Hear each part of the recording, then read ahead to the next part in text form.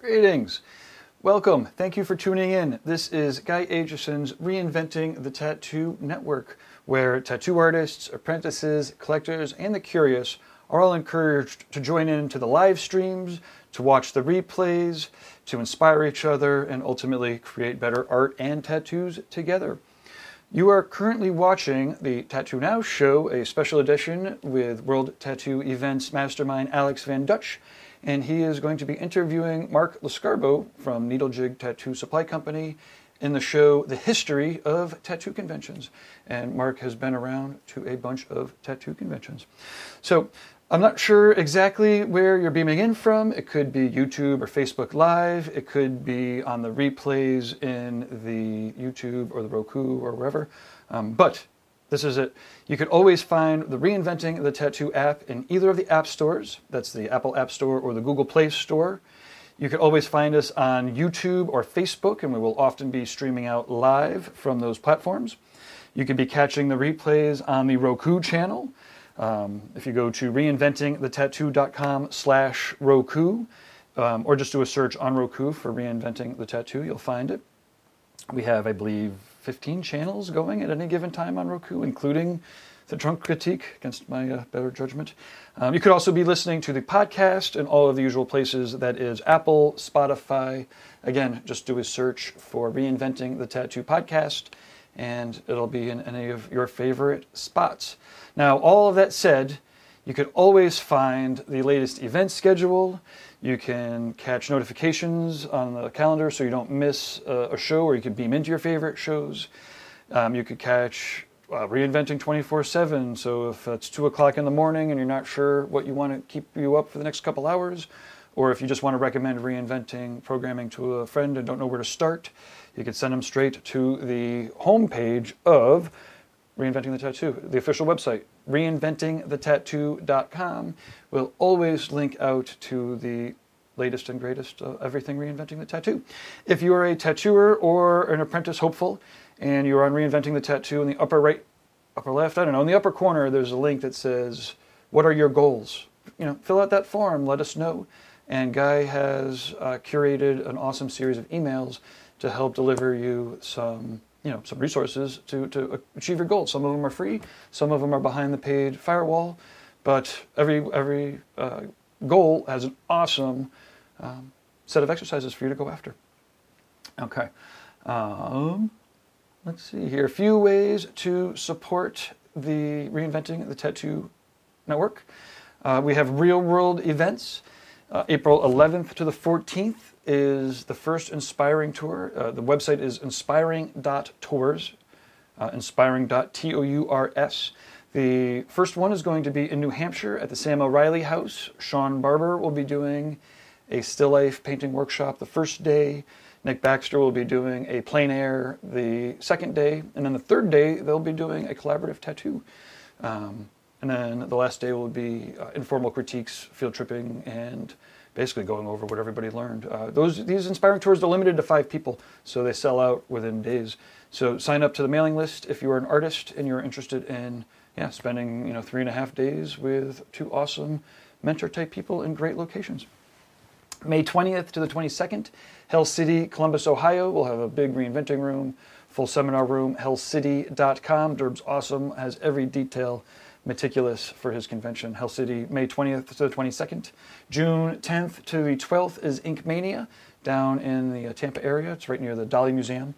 There'll be a full seminar day for reinventing there also, and booths and whatnot. Phil Holt, Stefano Alcantara, they'll be there in person teaching some seminars or workshops, going over actually a lot of critiquing, both portfolio critiquing and career critiquing. And then Guy will be beaming in to do an exercise leading up to an onstage art jam, which will be pretty fun. Anyways, June 10th to the 12th. June 12th, that Sunday, is going to be the Reinventing Day. InkManiaExpo.com. July 29th to the 31st, Rubber City Tattoo Invitational in Akron, Ohio, hosted by Tony Urbanek. Pretty awesome. So those are all the live events.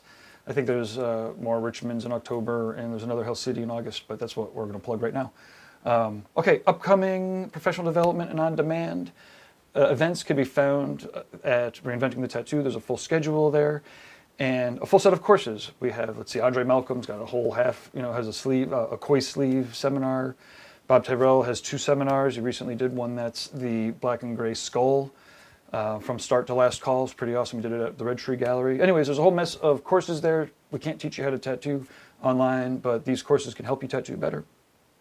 Raw Pigments, rawpigments.co. Acrylic-free inks for your awesome tattoos. And because they're acrylic-free, they won't dry out in the ink cups or anything. Check them out. Rawpigments.co. Lauren has a lot of great interviews with artists that are using that. We have D-Lyze Pro, known as Dermalize Worldwide. Helps protect your art and heals tattoos. Saran wrap is designed specifically not to let air through, oxygen through, whereas Dermalize is known worldwide, D-Lyze Pro in the United States, thanks to copyright laws. It allows the tattoo to breathe. It's designed to heal wounds, so check it out. There's lots of videos. Do a search for Dermalize. And protect your art. Tattoo Now, that's me. I do computer stuff for tattooers, tattoo studios, and tattoo supply companies. Anybody that's helping support tattoos, making them a better place. I love to help work with technologies, different technology tools to help you kill your goals. And I have some real cool things that I'm putting together, personalized, automated systems and whatnot, and including interactive videos. So check it out, tattoonow.com. And then last, but actually first in this case, is Guy Aitchison, guyaitchison.com. Guy is the founder of the Reinventing the Tattoo curriculum and network, all of this. He's the reason why we are here inspiring each other and doing better tattoos. He also has an amazing professional development package for Reinventing the Tattoo that meets every Monday at 9 o'clock. If you are a tattooer or an apprentice, then yeah, it's like $50 a month for Evolve, $30 to do the drawing classes. Yeah, you should definitely be signing up and you will become a better artist. Watching the current class go through the first trimester, where instead of everyone reading the book on their own and whatnot, or the online experience, there's over 70 people now taking it together. And it's awesome. They're doing the exercises together and they're doing the Monday classes together. It's pretty sick. Anyways, guyaitchison.com, reinventingthetattoo.com. Now, let's check out the history of tattoo conventions. Alex Van Dutch interviewing Mark Lescarbo. So yeah, there's decades of knowledge and information. Thank you for listening to this intro and supporting. Cheers. Hello everyone, this is Alex from World 2 Events. And as you all know, I'm doing a regular podcast together with Gabe about the history of tattoo conventions. In the past, we've been interviewing a lot of organizers and some very prominent personalities which attend a lot of conventions. So today I'm very pleased to have a chat with Mark Lescarbo. Correct me if the name is wrong, it's okay. Which has been around for a very long time. He's the head of the Needle Jig tattoo supply. He's a tattoo artist. And today he's gonna tell us more about his experience at tattoo conventions, which I believe he started attending over 30 years ago. Am I correct, Mark? Just about, yeah, just over 30 years ago. And do you still remember which one it was your first tattoo convention? Yes, I'll never forget that one. My first tattoo convention I went to was an event called AmJam. It's American Jamboree hyphenated. Yeah, and it was a biker-driven show in Albany, New York, actually Schenectady, New York, in the Armory, and my memories of that was very dimly lit, smoke-filled room, people tattooing with cigarette hanging out of their mouth. Right. I want to say I remember everybody had gloves at that point that I could think of for sure, but it was dark. It was, I don't want to use the term dirty, but yeah, it wasn't anything near what we experienced today. So that was an interesting event for sure. I got tattooed there with a homemade tattoo machine by a guy who just went by the term Tattoo Dave. And he did work on my arm, sort of started this. Oh, you still have it? No, yeah, this upper half sleeve. I had another guy start to rework it years later, but the majority of the work he did fell out in and a few weeks during healing, Oh, and that was that. To be honest, that was my start in the industry because I was so frustrated. I was so angry because I'd gone there, spent good money, and I just well, good for you. I blurted out the statement. I'm like, this is bullshit. I could do better myself. And at that point, my girlfriend, who later became my wife, she was very supportive, and she said, "Yeah, you absolutely could." And that So you were kind not of a tattoo artist embarked at the me down time. that road. Yeah, it was interesting. I mean, I was kind of curious before, but I never thought about it really deeply. But that was the point when I was like, "Wow, I'm better than these guys," and But how did you end up complete in? arrogance. No, I mean, well, I think a lot of people started in probably very similar ways. But how did you get into a tattoo convention first? I mean, you were not a tattoo artist at the time, right? So um, no, but I've what been an did? artist all my life, so there was. And I had been tattooed at that point. I got my first tattoo when I was just over 18 years old. Drove across the state line to Albany, New York, and got tattooed by Tommy Spalding. And so I had an interest. And my wife and I, or my girlfriend and I, were just barely started dating at that point. So we were just going to that event sort of as a date, just in, and we both ended up getting tattooed there. And so it was more of a social event for us, you know, hey, what are we going to do? Let's go look at the tattoo convention. And then here I am 30 years later. 30 years So later. it was just like that. End of interview. Have a great day. So, and now that's interesting for me. So, but because that convention then sparked you interest in really becoming a tattoo artist.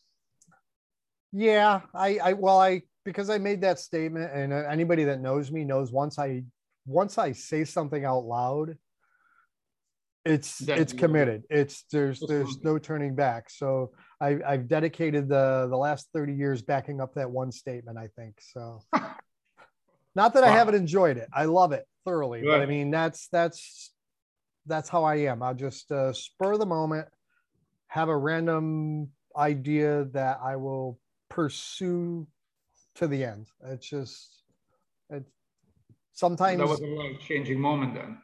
yeah, absolutely. I mean, some things I do, I put ridiculous amounts of forethought into it, and then there's other things where it's one of those epiphany moments where all of a sudden my life is altered from that point forward. I had a thought, I made a statement, I made a commitment, and that's it. There's no turning back. So There's no way back. yeah. And So at that point, did you mental already instability, I don't know. have? No, well, I don't know. I think it's like it's.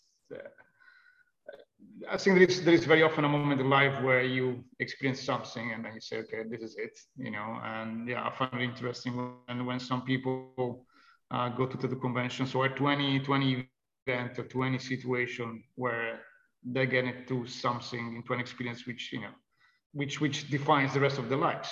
I mean, to me, that's pretty fascinating. I have a very similar experience. Once I went into my first tattoo convention in 1993 in Italy. That was the first tattoo convention in Rome ever. And I think the second or third ever in Italy. And I was a kid, 18 years old. And I went there and I was like, that was extremely fascinating for me. And it did take me a very long time to get into the tattoo world on a professional level. But I knew that, this was something for me like a lifelong passion, which I could, get into it. And Yeah. by the way, so you mentioned this MGM, but it has been going until a few years ago, right? I mean, if I don't remember It's badly, still went going about on. still going up. Oh, right. Yeah, Okay. it's more modern now, I mean, it's Yeah. like a normal tattoo convention. It's never been large scale, but it has a very devout following, and they still do it every year.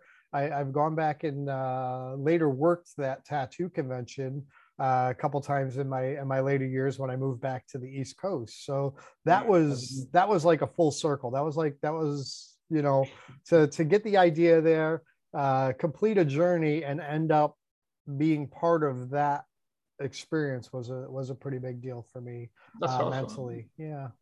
So this has gone on for like over 30 years. this convention? Oh then? yeah, Oh, okay. absolutely. I remember the last post I've seen, that was a couple of years ago. I'm not sure if they're doing anything, if they're planning anything for this year or next year.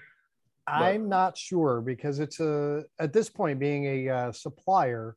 I mostly try to do larger shows, right, and this is a smaller show. I could go there. I could have a blast. I can make a little money, but it for the amount of work we have to put into doing a show, I have to really pick and choose. And the truth is, right. up until the pandemic, we were doing so many shows ourselves. I think our top was 24 or 25 shows in a year. And for the That's a amount lot. of, for the amount of materials and products that we haul great distances, because we don't have a dedicated staff. Every time I do that, it's me grabbing one of the guys from the warehouse and just embarking on this journey. So when I do that, I'm leaving the warehouse a little short staffed, and we'll put 40 plus hours into doing a convention on top of Right. our normal 40-hour work weeks. Which is So as it is, right? it's ridiculousness, to be Right. honest with you. So I had to pick and choose what shows I want to do and what shows I feel I need to be at and things like that. So, but I can look up the promoters. I can get them in touch with you if you want to do a little more work with them on their history. I'm sure they'd be interested. They're good people. Oh yeah, sure. I mean, I'm always open for good collaboration. I mean, we do collaborate with a lot of conventions, even in the US. You know, it's although like I'm more familiar with the European environment and convention industry and the Asian one, because I live in Asia, but I come from Europe.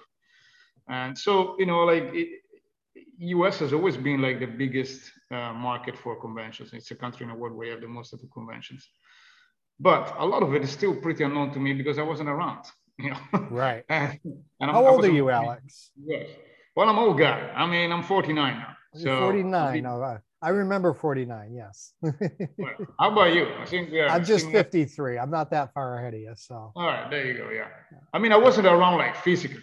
I mean, because I lived in Europe, you know. So, and you know, like I've been looking at what happened in the conventions in US, like in the 70s with Ed Hardy, and then in the 80s, you know, and I'm trying to dig more about the history of this part because I've been talking to Gabe, you know, like there is a lot of information about what happened at the Tattoo Convention in the last 10, 20 years, but there is very little known about the pre-internet era, you know, and this is what I'm quite interested about because at the end of the day, like those events have paved the road for a lot of the people that came after, you know, like and made the tattoo industry what it is today. And so, but yeah, and so my point is like there is a lot of information which is still probably not available on who were the players at the time. You know, what did they really do to bring the industry where it is today? And for example, like you told me like you've been doing events in the last few years as a tattoo supplier. Initially, you started as an artist, Right. and you know, in your case as an artist, which one have been the conventions which had the most influence in your life as a tattoo artist and later on as a tattoo supplier? Okay. Well, I would say the most influential show I went to as an artist, and I didn't go to work. This was early in my career, so I was just there to participate. I flew down to Houston, Texas in 1996 and went to Lyle Tuttle and Dave Uricu's show down there. And that was 20-year anniversary show of what I perceived to be the first tattoo convention in the United States, which was in 1976 in Houston. So that was a big event. I was reading about it in magazines because online was just in its infancy still at that point in time. And so we flew down there to experience it and basically got to the hotel, threw our bags in the room and wanted a drink, and we were hungry. So we went to the hotel bar, bellied up to the bar, and within minutes, Lyle Tuttle walked up next to me, ordered himself a drink. I introduced myself, and that was my first meeting with Lyle. I introduced myself to Lyle. We had an awesome conversation. Obviously, he was more taken with my wife than myself, but we were having a great conversation, and then a really pretty young lady walked up on the other side of Lyle, ordered a drink, and that was the end of our conversation. His head was 180 degrees away from us, and typical Lyle. But I mean, within minutes of landing in that hotel, I met Lyle Tuttle, and that show really, really was like off the charts for me. For that started dozens of friendships that continue to this day. I got tattooed by Little Vinnie Myers at that show out of Baltimore. On the other side of the pipe and drape was Tony Olivas tattooing, who was his wife at that time. I mean, I can't even, the amount of friendships that came out of that one show I went to was ridiculous.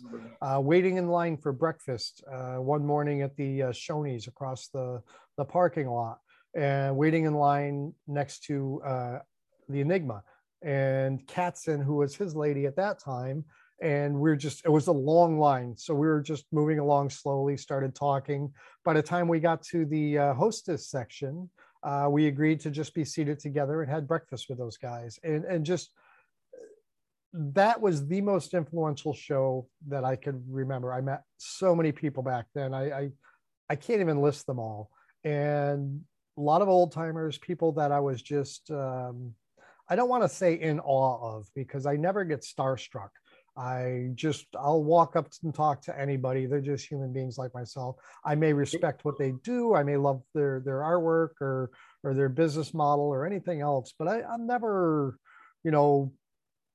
tripped up and nervous talking to them for some reason.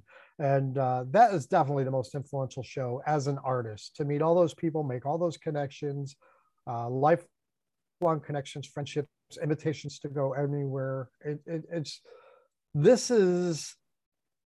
haven't been in a lot of industries, but this is by far the best industry I could possibly imagine as far as that goes. Meeting people and the ability to connect and go worldwide if you want to. I mean, I don't know why anybody wouldn't want to. That's a good question. That's a good question. Maybe for some. Yeah. Sorry, I dragged that on forever, but I do that with my answers because I like to tell the whole story. I'm really fascinated by what you're saying, and I can relate to that a lot. I mean, like I also had like some single events which have been, I wouldn't say like life changing, but they had a huge impact in what I'm doing now. Again. Well, what was your most influential show you attended? Oh man.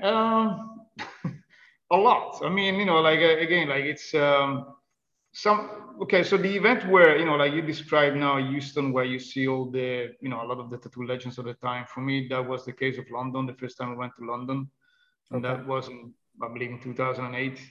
And I got to meet a lot of people which I've only been seeing like in magazines for years, for example. So, but, I'm a little bit like you. Although I was a little bit shy at the beginning, but I'm just somebody who go to talk to everyone, and so on that occasion, I met Shige, which, for me was, like, I mean, he was already quite famous. Jeff Gouget. Later on, I met, I'm very bad with names, but I mean, I met some other guys, which then later on I had occasion to see at the times, and then like for example, then Shiga met him. Obviously, he didn't remember the first time he met me, but I remember him. I was just one more guy approaching him. You know what I mean? Yeah. And then later on, I see him some other conventions in Asia, and then he figured, so that was interesting. And one convention, I probably mentioned this before, which for me was also quite interesting, was in Tokyo, the King of Tattoo in Tokyo, and then I met Horiyoshi, and a few other artists, which again with Japanese names I'm bad, but like very, very famous in Asia, and which had a pretty big impact in the rest of the world as well, including the US. I met in London Jack Rudy as well, and I had with him a very, very, very awesome conversation, and I was very pleased to see how approachable he was. Again, he didn't know me, and He was I've just, never I heard mean, those two words put together. I've never heard the oh word yeah, I mean, approachable just with my Jack experience. Rudy. I met him a few times, and every time it was like very nice. I don't know if it is, and had some really good conversation with him. When I met him in London, one of the things he told me that got stuck in my mind. By the time I met him, he already been to over 400 conventions. I got introduced to him, by the way. It's not that I just walked by him, but I got Right. introduced to him by the guy which shoot the Tattoo Nation, and so he was, he was being interviewed in the movie. So he introduced me to Jack, and Jack was like, yeah, extremely nice to. No, Jack So, is awesome. He's not approachable by looking at him. He never has been. But if you're introduced to him, he's a very pleasant, talented man for sure. But it's just not approach. Well, I didn't know that. Like, again, like I only see him like on, like on magazines or on videos and whatever. And that's when I met him. Like, hey, it's Jack Rudy here.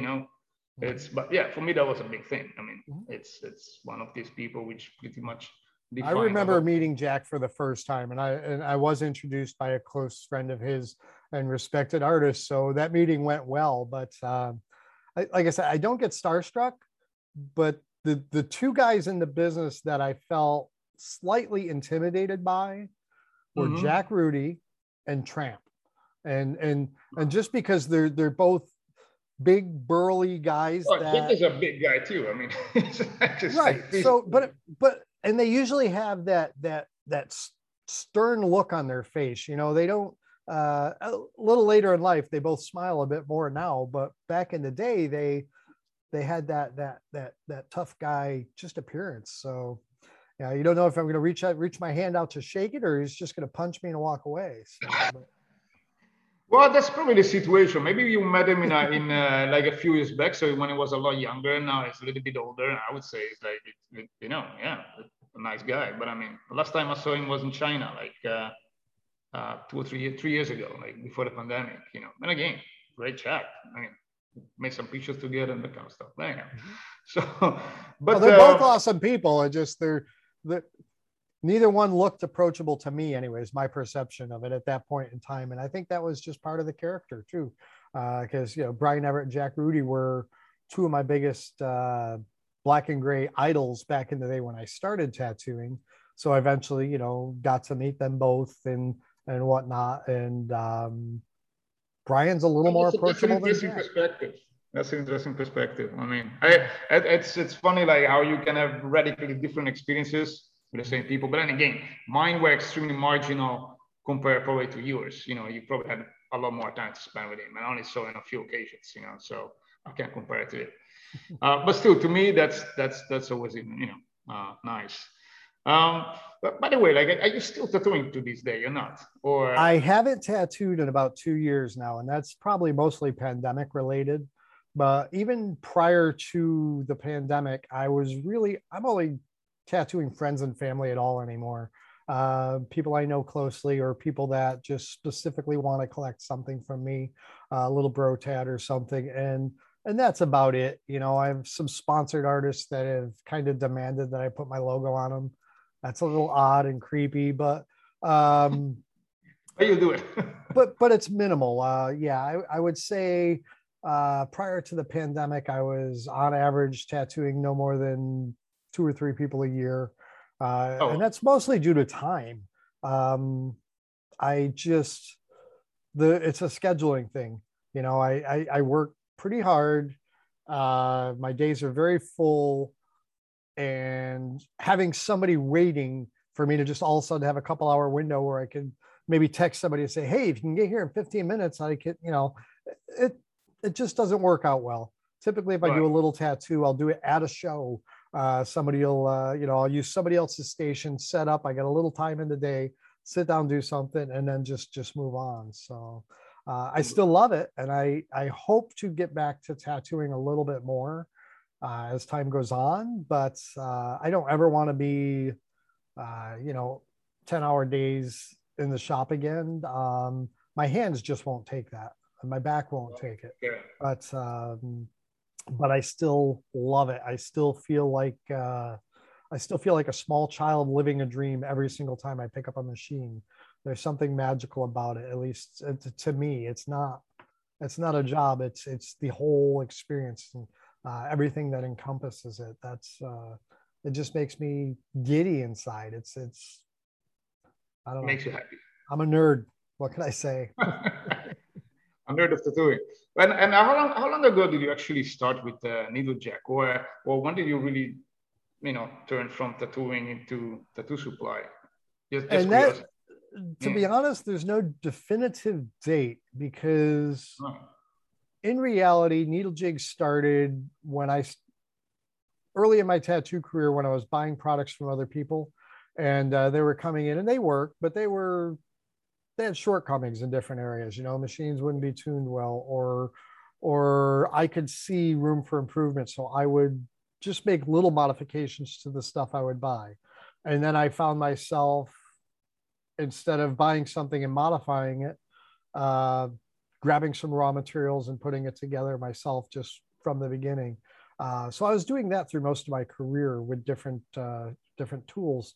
And then I owned a machine shop. I had a small machine shop where I manufactured body jewelry. I had a body jewelry company called Captive Steel. Started that around 94 and closed the doors on that about 2004 because imports were just killing me and my profit margins. But I was using the machinery in that business prior to that for making the jigs. The jigs were a philosophy that came about in the very late 90s. I want to say the first ones were sold to the public in 2000 or 2001 at Inkslinger's Ball in Hollywood, California. So that was probably the official sort of launch.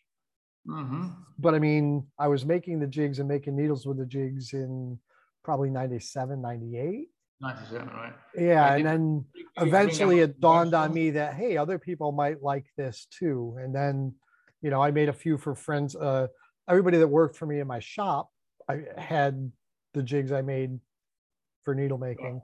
And then after a few other people heard about them and had a couple requests here and there and just sort of making them and either giving them away or selling them super cheap, I realized there might be a product there. And then I want to say, I think I made 50 of them, took them to Inkslinger's Ball, didn't sell one till Sunday morning, and finally got off my ass, walked around the show, went booth to booth, talking to every artist, explaining the principle behind it, and sold every single one by the time I got back. It was made, I think I was selling them for $20 a piece at that point, and I made $1,000 walking around the room at a convention.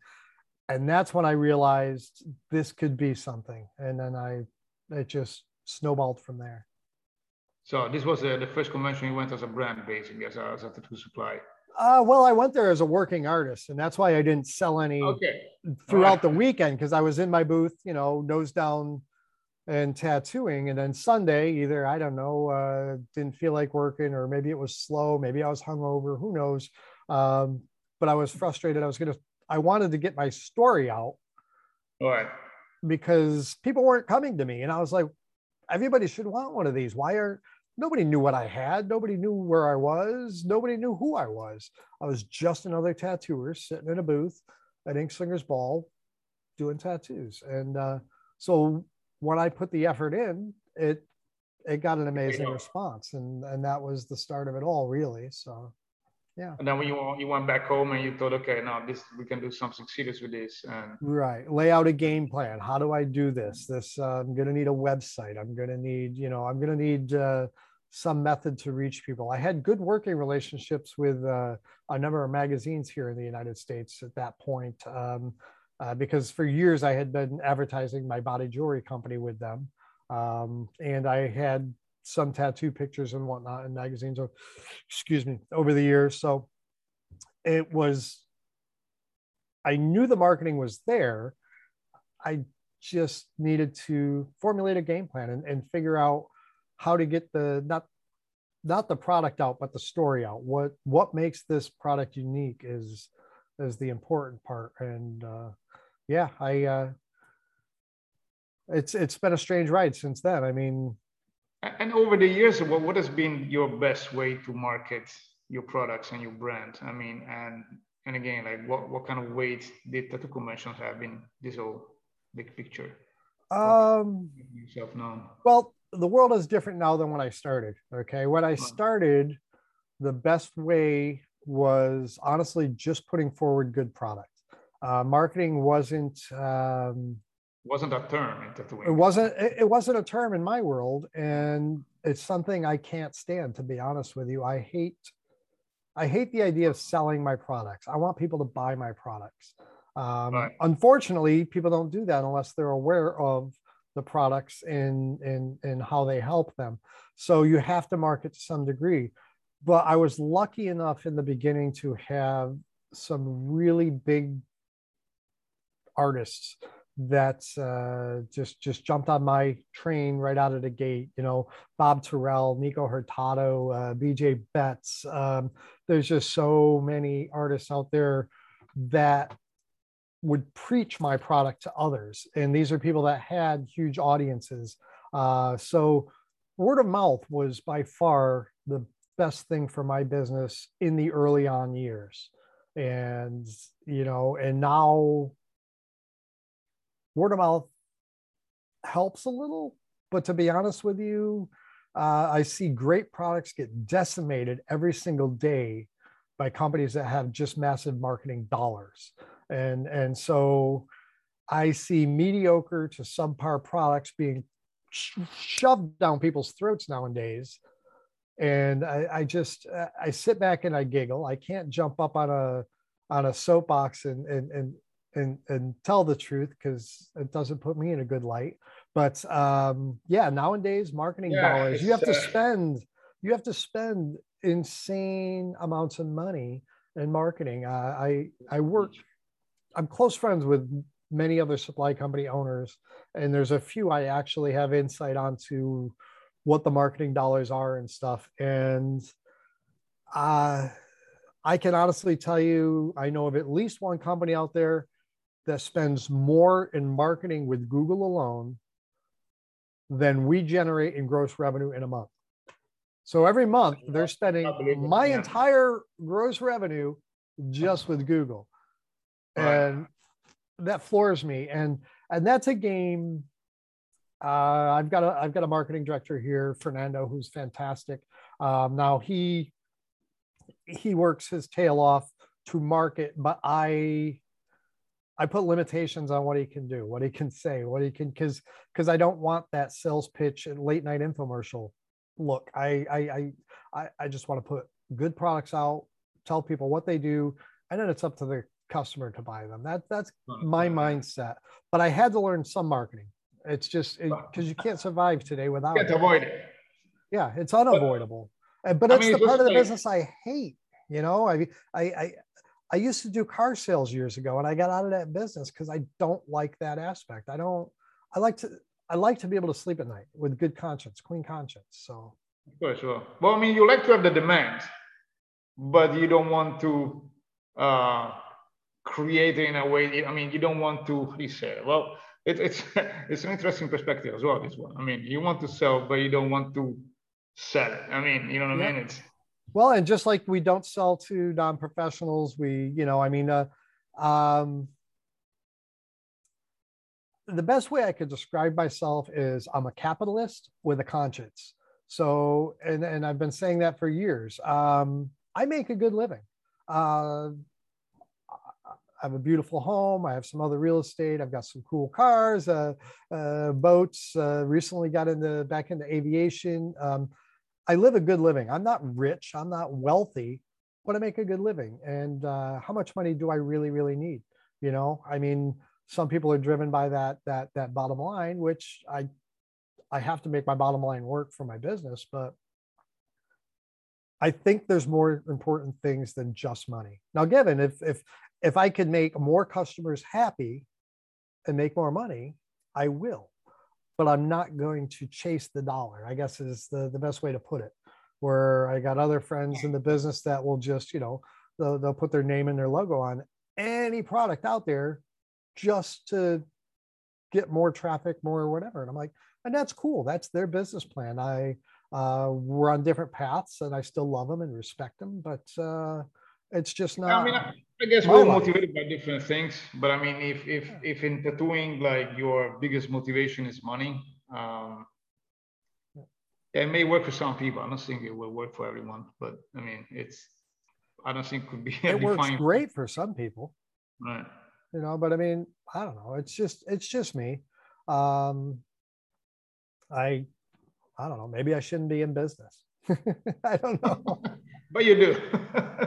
And, you know, like I also been seeing with quite some interest some of the videos you made about tattoo conventions. And one of them was about how to, with some tips for tattoo artists to get the best out of tattoo conventions. For the people which have maybe not seen the video, would you mind like going through again, like what is it that could work the best for an artist to get the best out of tattoo conventions? And show up with the right frame of mind. Right. Just don't show up expecting that you're going to walk out the door on Sunday with $3,000 to $5,000 in your pocket. If that's your attitude going in, you don't deserve it. Typically, show up looking to have a good time, looking to network with other artists, and putting your best foot forward to make the people that come in front of your booth welcome. And that's it. It's going to be mindset. The drawings you do are secondary. The tattoos you do are secondary. People want to get really nice artwork with their tattoos, but I think the bonding experience with the artist is equal, if not more, empowering to them. That's how I view tattooing. I walk around shows and I see people with empty booths that are miserable, and their booths are going to stay empty. And I see other people whose booths are empty and they got a smile on their face. They got some music in the back corner, and they're drawing and they're joking with the guys walking by and their friends. And those people have a better opportunity of making money and making friendships, networking, and all of that. So it's hard sometimes when you spend a lot of money, you travel a great distance, and you're sitting there and you know you're losing money, but you can't let it bother you. You know, I mean, no, I understand. I totally understand. Yeah, the way I've always looked at that, because I've always been a businessman. You know, even when I had a tattoo shop, so I understood profits, losses. My accountant explains, you know, what works, what doesn't work to me. The best way I could deal with sitting in a show, losing money, was just in the back of my mind, knowing it's tax deductible. I'm not losing the money. I don't have to pay taxes on this at the end of the year.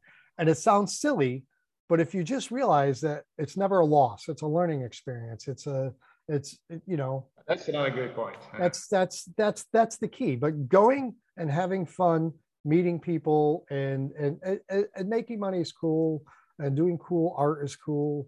But, you know, I mean, don't let money be your driving factor. Just go and enjoy the experience. That's what it's really about. Your interaction with others. Right. No, I mean, that's probably I would place it probably between, probably the very first reason why a lot of tattoo artists should really take convention somehow even more seriously, you know, is to, you know, get out of your, you know.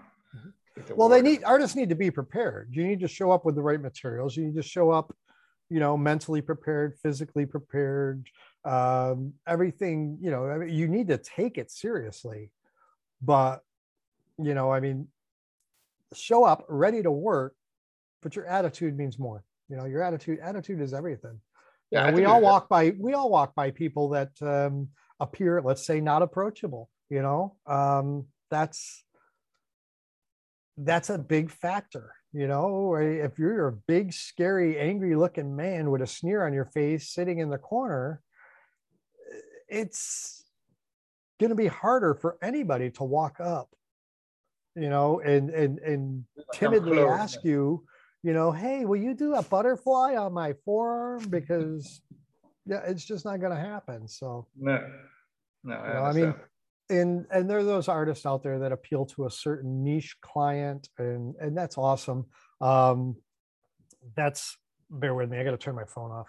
Um, you know, there's people that have specialties, and they're going to do. They can look angry because they specialize in angry tattoos and dark tattoos and all that. And if that's your niche and you've built that, and people come to you for it, that's awesome. I'm not pointing at those guys. I'm pointing at the guys that are sitting in the booth pissed off because they're not going to have enough money to pay rent when they get home the following week because they went into it ill prepared and with the wrong attitude. Yeah. You know? Preparation. I think that plays a big role as well. I mean, that's another great point. Conventions are like gambling. You don't buy lottery tickets thinking you're going to get rich. You know, you don't go to a convention thinking you're going to make money. Yeah. I've been to a couple of tattoo conventions that honestly, I would be shocked if 20 people paid to come through the door all weekend. Wow. And that sucks after you spent thousands of dollars to be there. But at the same time, you can't sit there and be miserable about it. You're in a different town. Not, no. Go out, enjoy the culture, enjoy the atmosphere, enjoy the people around you, make the best of it.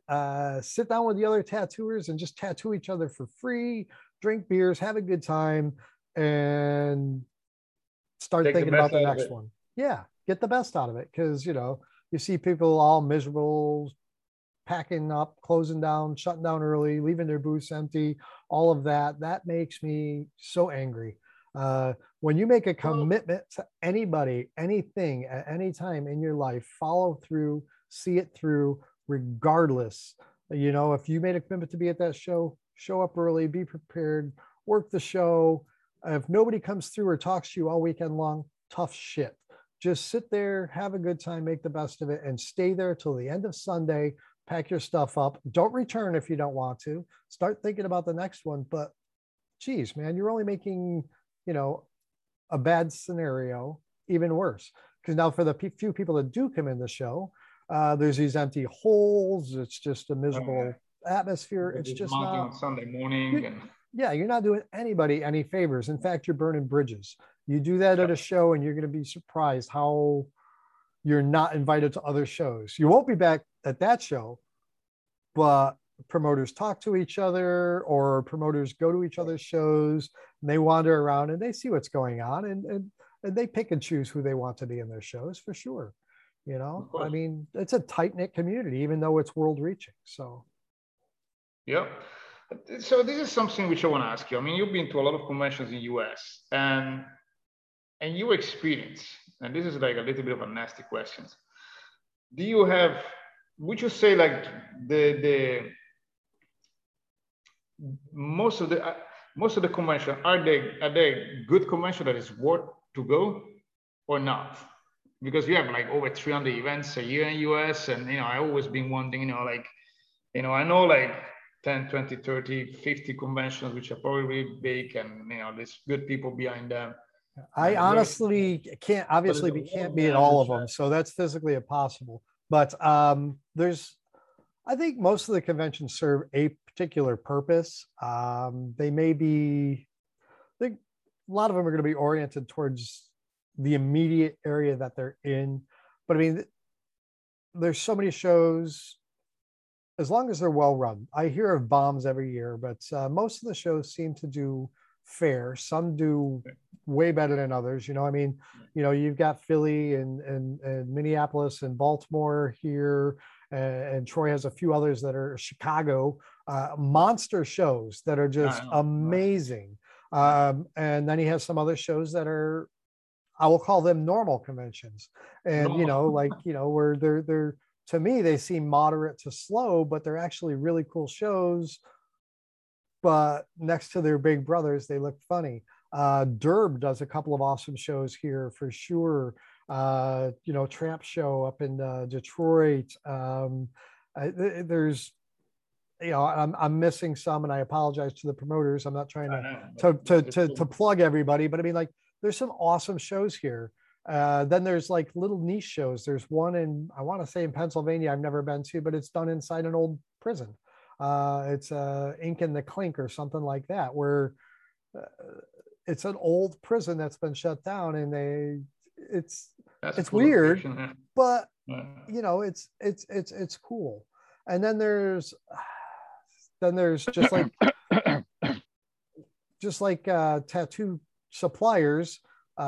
People see the success of tattooing and want to suddenly be in a tattoo supply business, so they start answering emails from China, and they start buying products, and everybody and their brother wants to be a supplier nowadays. The same thing in the promotional end. Everybody's trying to throw a tattoo convention, and so I see a lot of people try that and fail dismally, but some of them actually build empires. What would you say to somebody who wants to organize a new tattoo convention in the US? You know, what would your best advice be for them to succeed? I would say make sure you're in an area where it's not being done well.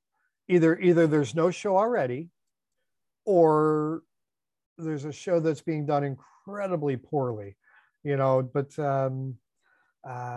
you got to be careful. You can't go into an area and start a show where another promoter's already got their foot in, especially if it's a promoter with any sort of experience, because you're going to lose regardless.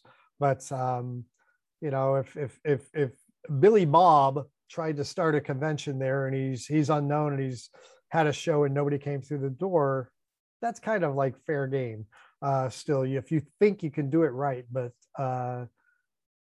in the last few years, getting to know promoters better, a lot of them on a personal level, the amount of work that goes into a show is insane. It takes a full year to prepare a show, and that's a full year of almost a full-time job.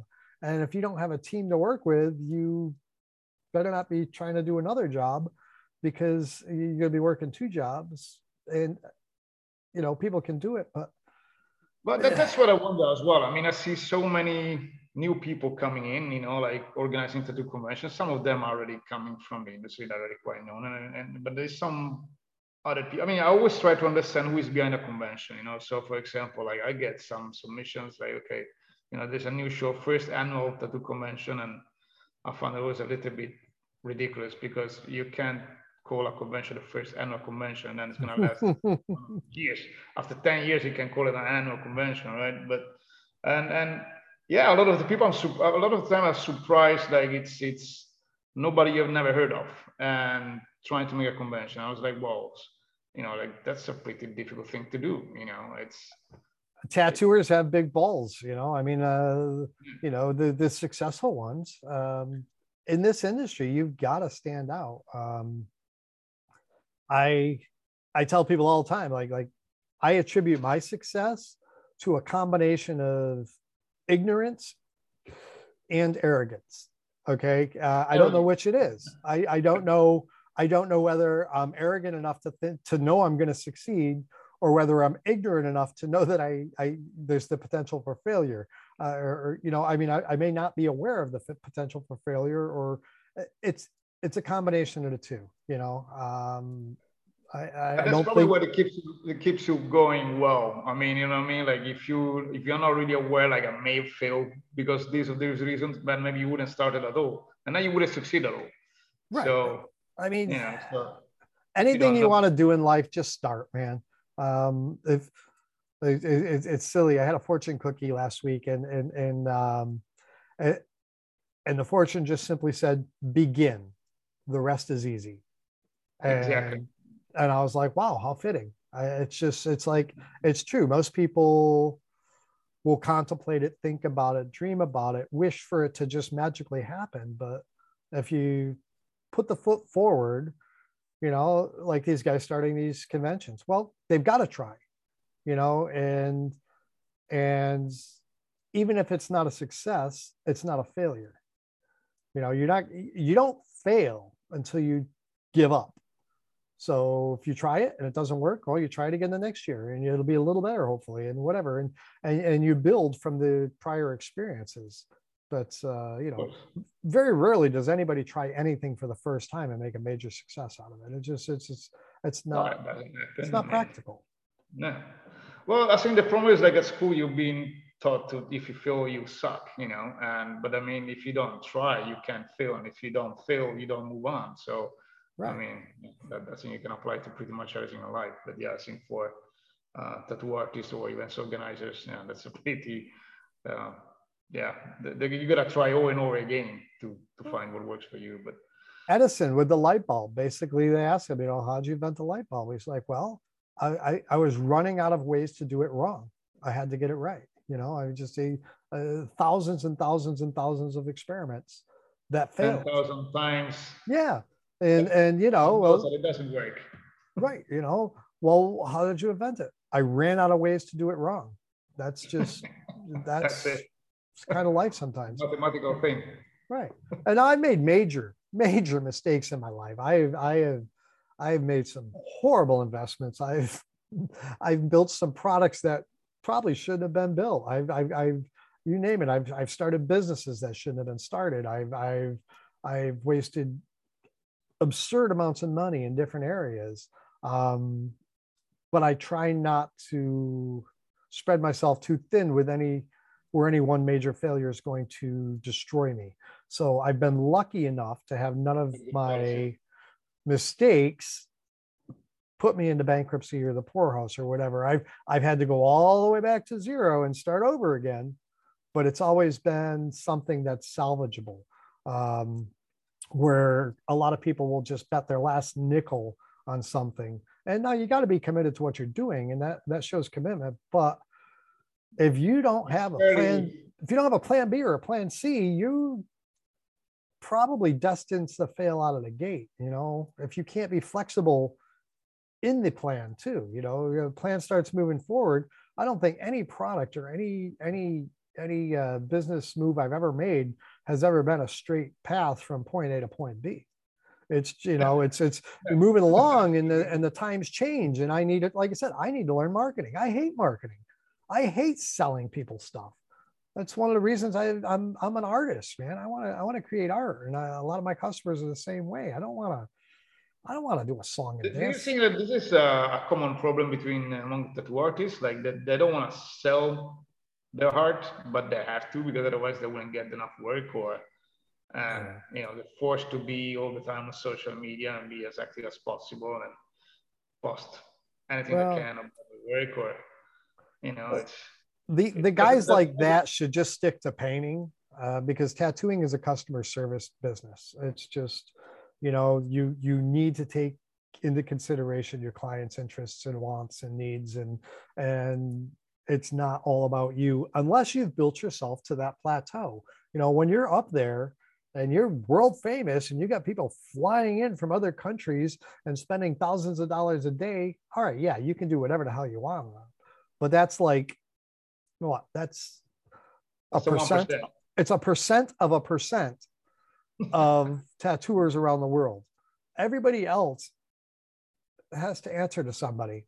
I mean, I have to answer to my clients. I have to answer to my employees. I have to answer to my wife. I mean, nobody gets free reign of whatever they want to do. And to think that they do is they're just disillusioned. That's all, or they're in the wrong field. So I've been saying it for decades, is 90+% of all tattooers shouldn't be. And they're here for the wrong reasons. Yeah. 90% of the people doing tattoos today shouldn't be. And it's not that they're horrible artists. They're just, in my opinion, which is obviously narrow, but it's, if people are in it for the money, or they're in it for the fame, or they're in it for, anything, publicity, girls, guys, whatever they're trying to gain, if they're not just doing the art because they're passionate about the art, they're not gonna make it. Yeah. Well, they'll get by fine. They'll pay their bills, but like, I don't know, you're just sort of skating by on the rest of our coattails, like a lot of us have dedicated our entire lives to this, and blood, sweat, and tears, and our elders before us who have broken ground and put up with things that we can't even conceive to lay the groundwork for us to have the ability to do what we do today. I mean, if you can't respect that, and honor that, then go away, man. I have no problem saying that. Which is sad because I'm a supplier. I'm dependent upon these people for my income. But like I said, I don't want to sell to everybody anyways. That's not my goal. I want to cater to people that care. That's kind of my, I also say I'm an artist, I'm a tattoo artist first and a supplier second. That's my thing. So we're getting way off topic here. We're supposed to be talking about conventions, Alex. And you got me on this rant. You got me no, but it's interesting to me. I know I'm listening to everything you say. There's a lot of, most of it makes a lot of sense to me. So, and so it's yeah, I could just listen to you forever, but it's I like your perspective on many things. You are like just very straightforward on. I try and be. I don't have a lot of time to do anything else. Oh yeah, sure. No, you can. You can bullshit around stuff. That's the way it is, and that's it. And that's somebody also with the artists. Okay, so that's one thing I have. It's when I see. Well, honestly, when Gabe was talking about us going live and us never meeting and we never spoken before, and I was thinking, okay, we can go live. I'm like, but this may not end well. What if I don't like Alex? I'm like, what if? Here.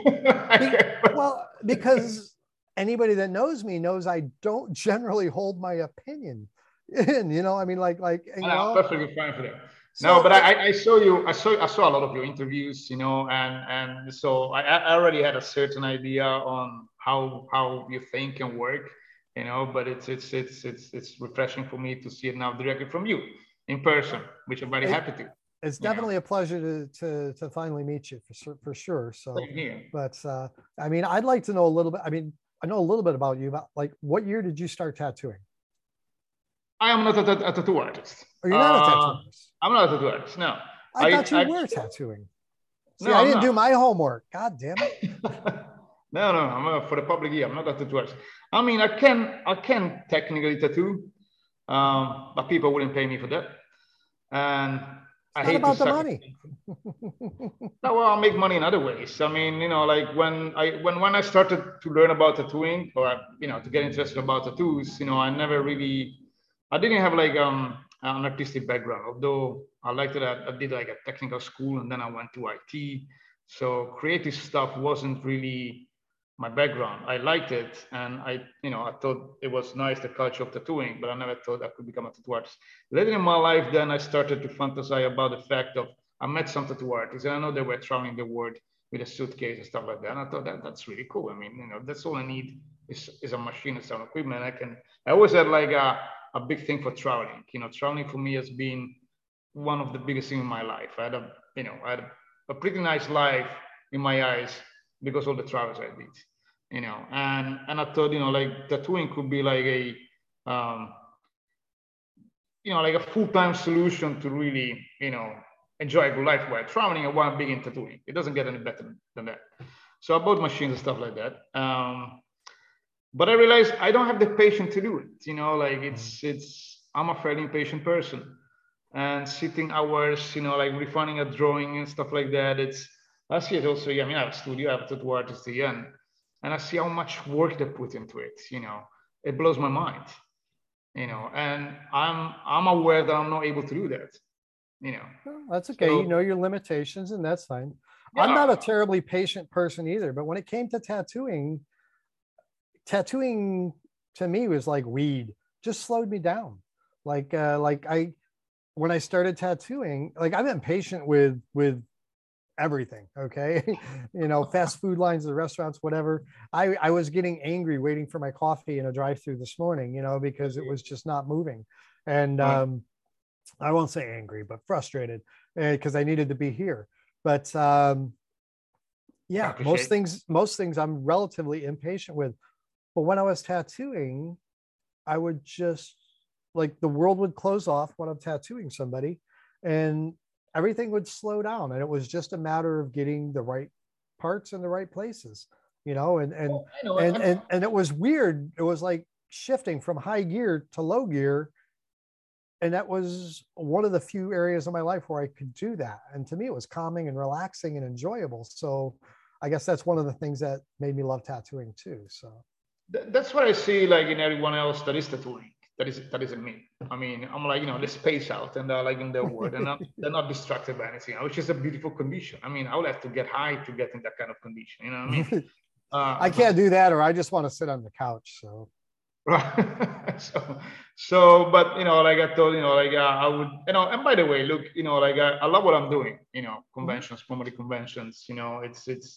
Um, it's something which, like I carved my niche out in this huge industry. I found. Oh, you're doing it well. I mean, you're well known around the world, and then, I mean. But yeah, you can always do better. It's something I enjoy doing. I'm not, Gabe knows, I'm not motivated by money and stuff like that. It's something that I truly enjoy doing, and I hope I can keep doing it like for fucking forever. Yeah, because I mean that allows me to keep going to conventions and meet nice people and be in the environment I like to. Conventions were for me my escape from reality. I used to work again like an IT company. It's 9 to 5.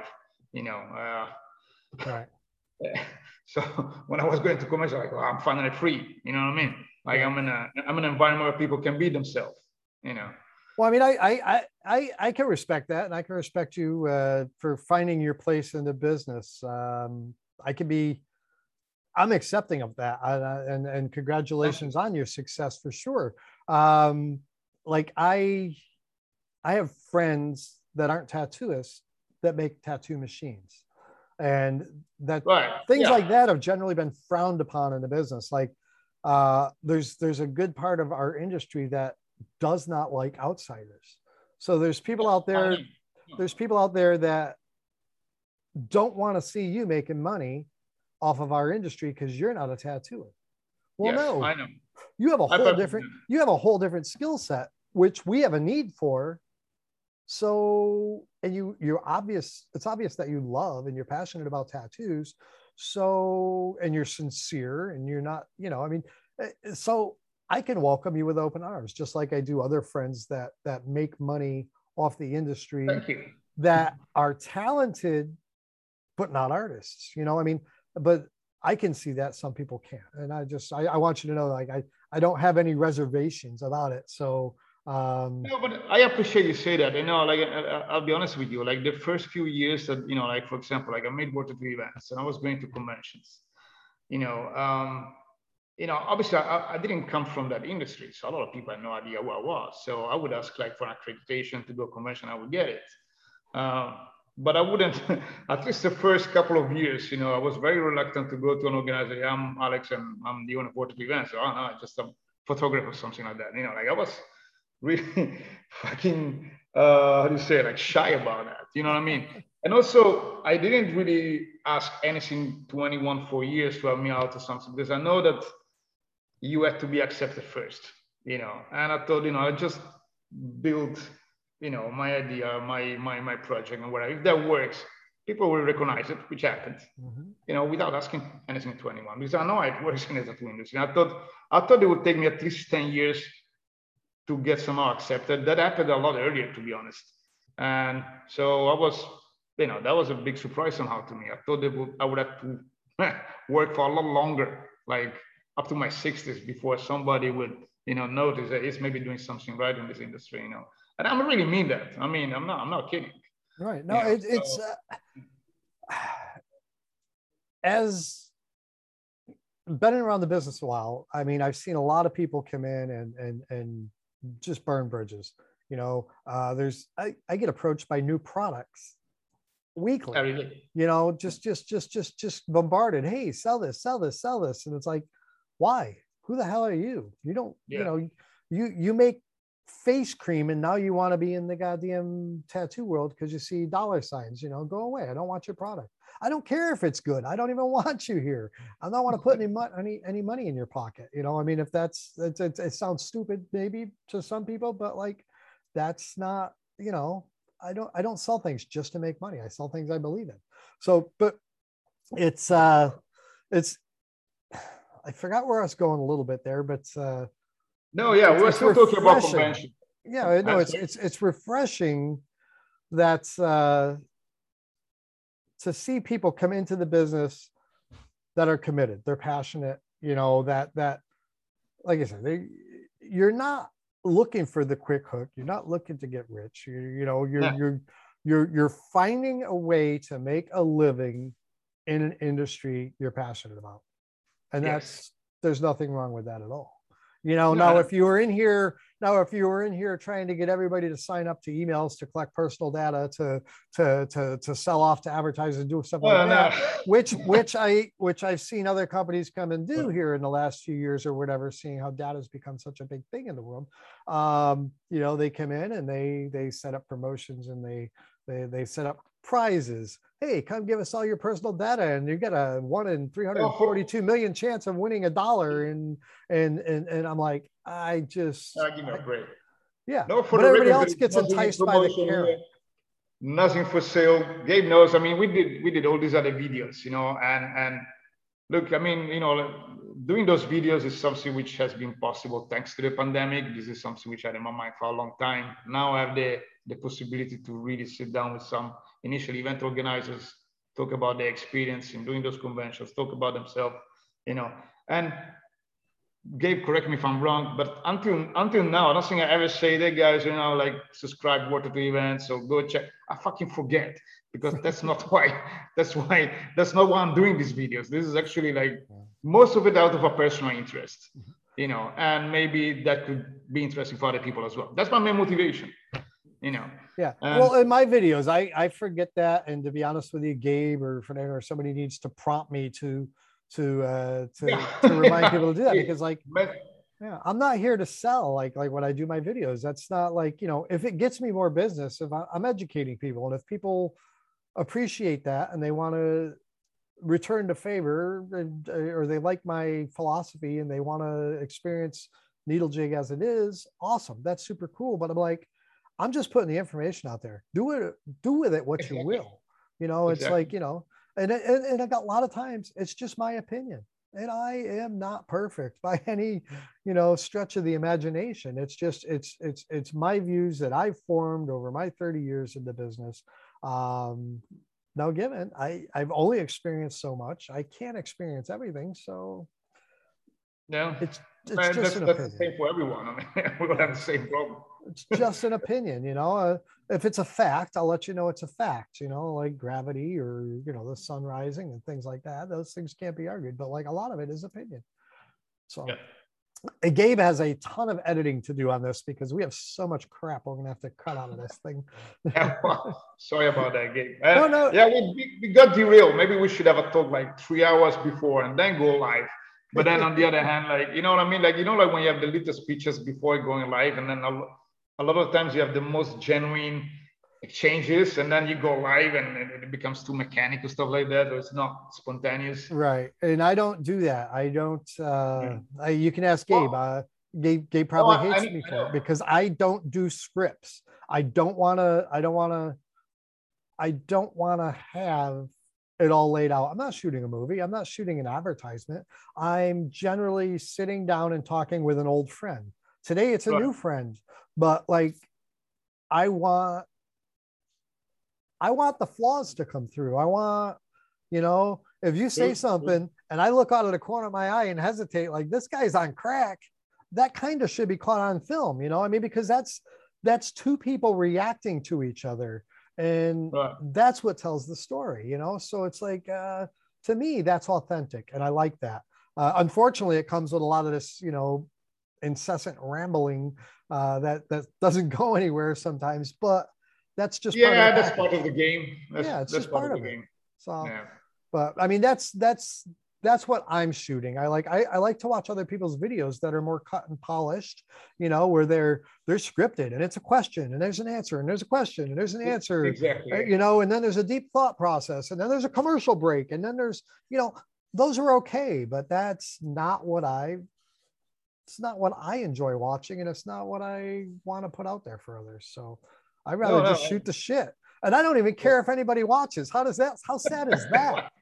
Me too. I mean, I'm happy if if somebody wants to, it's out there, and if you can get anything good out of it, cool. But otherwise, there's been a fucking great experience for me. Right. I know there's people that want to watch it, but I don't care if I get 100 views or I get 100,000 views. It doesn't. again, it doesn't drive me to do it. I'm not doing it for everybody else's approval. I'm doing it because more often than not, I'm documenting little chunks of history, tattoo history, with people that may not be with us much longer, or people that might be cutting edge in a certain area, or people that are underappreciated in a different area, or like I said, just documenting a little bit of history with an old friend. Who knows? I might get to the point where I can't remember anything anymore. I might want to sit down and rewatch my old videos in old age to maybe remind myself where I've been, because we don't know where we're going. I mean, that's another good point. Or you will have something to show to your family or kids or whatever, grandkids. I don't know, Right. I spend so much time away from my family. This might be their best chance of getting to know me. Who you really are. Yeah. By the way, this is the other thing. So I know, like, you've been, you are in US and everything else, but have you ever gone to a lot of conventions, like in outside of US or Europe, Asia, I don't know, South America, and what would be your favorite region in a word for? I've only done shows in the US at this point. Actually, pre-pandemic, I was planning on coming over, and Shanghai Kate wanted me to come over and do London with her, and so a couple other shows I was going to come over and do, and then the world got turned upside down. So right. And Gabe made arrangements for me to come over to Belgium here, but I think it's supposed to be next month, but I don't know. I don't think that's happening anymore. It's going to happen in 10 days. It is going to happen in 10 days, because that was sort of up in the air for a while. So I'm like, oh crap, well, do I plan on booking this? Do I not book this? Can I even travel? I don't know if I can travel. I'm like, it's overwhelming. It's complicated. I mean, I will have to travel from Asia, and then, I was just telling you, like, I will go back to Europe, and I only have one shot. So I have to do a quarantine, blah, blah. So I thought, even if I travel tomorrow, I probably won't make it in time for the convention. That bugs me, because almost everyone I know is going. And at least in Europe, right? From US or other part is going to be harder, but yeah. I'd love to be there, but my big fear is I leave the United States and something weird happens in the week I'm gone, and I can't get back. Like they're all of a sudden, I've been to a part of the world where they're going to say you can't come back in. I'd be like, what the hell? I have businesses, I have family, so I'm a little nervous about that. But have you been able to visit any conventions since the beginning of the pandemic? No, I haven't done. The only thing I did was Gabe's thing a couple of weeks ago, which was minimal attendance. It was a lot of virtual. So I did go there. We were cautious about our interactions and all that, and we did a lot of video stuff like that. Broadcasting out. Did interviews as well. Yeah, I mean, it was fun, but it was not like a convention atmosphere. I haven't done one yet. I've pissed off a few promoters by not doing shows I normally do, but and it's not that I don't want to go, and it's not that I'm afraid to go. I'm fully vaccinated and I'm comfortable with it. I have too much going on at home. Once I wasn't traveling 20 weeks a year myself, I was staying home and I'm being more productive. I'm working on new projects. I'm working on new products. Like I said, I picked up aviation again. I have all these things that I'm doing at home that I don't necessarily have the time to travel right now. And when I go back to doing shows, I'm going to be very selective of the shows I do, because I'm starting to realize how valuable my time is here at home with my family, with my workforce. So do you think you will go back to do 20, 25 shows a year? No, never again. No. 6 to 12 tops. And if we get all the way up to 12, I won't be at all 12. I'll maybe be at 6 or 8. Which one would be the first one on top of your list? Where you would Philadelphia for sure. And that's just because it's the largest gathering. So that's my best opportunity to meet with everybody in a short period of time. Philadelphia and Chicago, as far as the largest potential client bases, and Minneapolis, probably for my favorite show, which I sound like I'm favoring Troy Temple now because those are all 3 his shows. Locally, there's a small show called the Massachusetts Tattoo Festival put on by Joe Peterson and his wife Irene. That's a couple hours from me. It's a small show, but it's kind of tattoo family oriented. We go, we have a good time, we get drunk and just enjoy each other's experiences, make a little money. But I mean, that's probably one of my favorite shows, hometown type of show type of thing. Tommy Ringwalt, his show down in Hartford, he does another one at the casino. Those are local again, like an hour and a half away from me. So those are quick and easy, and I consider those people family. And maybe a couple more, but yeah, that's like, I'm going to be picky. I'm going to pick and choose and spend my time wisely. I'm getting older. I don't want to travel 20 weeks a year. It's just, it's tough. It's just a tough, it's a tough life. I mean, it's a beautiful life on one hand, but on the other hand, it's like, I realize this as well. I mean, this is the longest I've ever been anywhere for so long, for 2 years without getting, out of the country. When we were doing conventions, we started with a few a year, and then we'd add a show, then we'd add another show, then we'd add a couple of shows. And I slowly worked myself into that situation. And don't get me wrong, I loved it. I absolutely loved it, but I didn't realize what it was costing me mentally, physically, not financially, but it probably cost me some financially because being at the show is marketing, promotion, whatever there, and business there. But I'm also not doing my job here at home as effectively. So there's a trade-off, and sometimes that trade-off is very negative.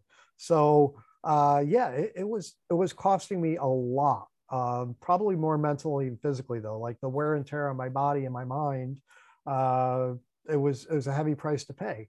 And I could gonna continue to do it. I'm just going to be selective about it. I didn't realize how hard I was working myself. And I'm the kind of guy where, but yeah, you were probably in that kind of flow, I won't stop working. I won't stop working until the job is done. I will find myself after hours here on a regular basis.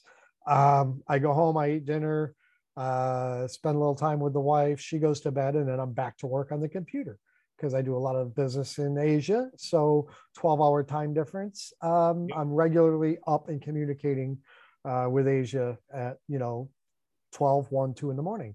And then I go to bed and I get up and I do it all over again. And then you start throwing in these shows and it's relentless. And I can do it, but I'm going to choose not to do it as much. Right. My sanity and mental health is worth a lot more than that. And I don't know if it took the pandemic to wake that up in me, because we've all lost a lot during this. And it's sad. But if if you're one of those that's still here, you're probably reevaluating your time and your energy a little bit. Like I think probably everyone has been reflecting on that aspect. I mean, like how to use the time in the best possible ways after 2 years of being I wouldn't say inactive, but fairly limited in what you could possibly do. I mean, same here. I mean, it's again, like I was going from one convention to another one, and now I stopped for 2 years, and now I gotta start again. And what you just said is it resonates to me again. Like I'll have to go to less shows and you know, like, yeah, probably be a lot more selective. You know, the problem is like once you get to start into the flow, then get to get some, you know, get to know some people. Like, yeah, come on my show too. Okay, you go to the show, you meet some other people. Come to my show again. You know, and then you just keep going like this. But yeah, but I mean that's in an effort to please other people, and yeah, it's both. I mean, if I can go to a new place, I would go. okay, that to me would be enticing. If I get to come, I'd like to come to Vietnam one of these days for sure. And that was before knowing you. But I mean, like I've known Tim Hawkinsworth out of Bali for years and years. The 90s, being in the body jewelry business. He has a very successful business out there. And he's been inviting me to come out there and spend time on his place in Bali. Open invitation, even if he's not there at the time. I could stay at his place, do whatever, blah, blah, blah. And I'm like, how did I not take him up on that in the last 20 years, 25 years? You know, I mean, that's insane that I didn't do that. So, but I want to do that. I want to go to new places and see new things. But as far as going to work at shows, it's going to be minimal. It's going to be a few shows that I think the company needs to be at for exposure. And then there's going to be a few shows that I want to be at due to the personal nature and the camaraderie aspect. But anything else, you know, I can come to Vietnam without thinking about needle jig at all. I can just come to visit, or maybe experience the culture, or maybe see that side of the industry and what's going on there. But I don't need to make it a business trip. Same thing for any other part of the world. So I'm sure it would be interesting for you here, like in both sides. I mean, you know, like on one way to see the country, on the other way to see the tattoo industry here, because I mean, it's a very, very interesting situation here. I mean, you know, like the tattoo industry is only like 15 years old, you didn't really have like professional tattoo artists 15 years ago or over 15 years ago, you know, so it's something which went like this, absolutely exploded like within a decade. And it's such a big, vibrant, growing tattoo community here, which is, I love it. It's, I don't know, you could compare it, you know, probably with Europe in the early 80s or US in the 50s or 60s. Wow. You know, like that's cool. Yeah. I'd like to experience that then, you know, because I wasn't around back then. Yeah, well, maybe in the 70s. Let me rephrase it. Maybe in the 70s in I mean, US has a very long tattoo culture compared to other parts of the world, like on a professional level. I mean, and so I don't know. This is what you breathe here. It's like this kind of enthusiasm which we had in you know, like our regions of the world back then. Now it's a consolidated industry, business, whatever you want to call it. You know, it's still tattooing, but for a lot of people, it's business, right? And yeah, here it's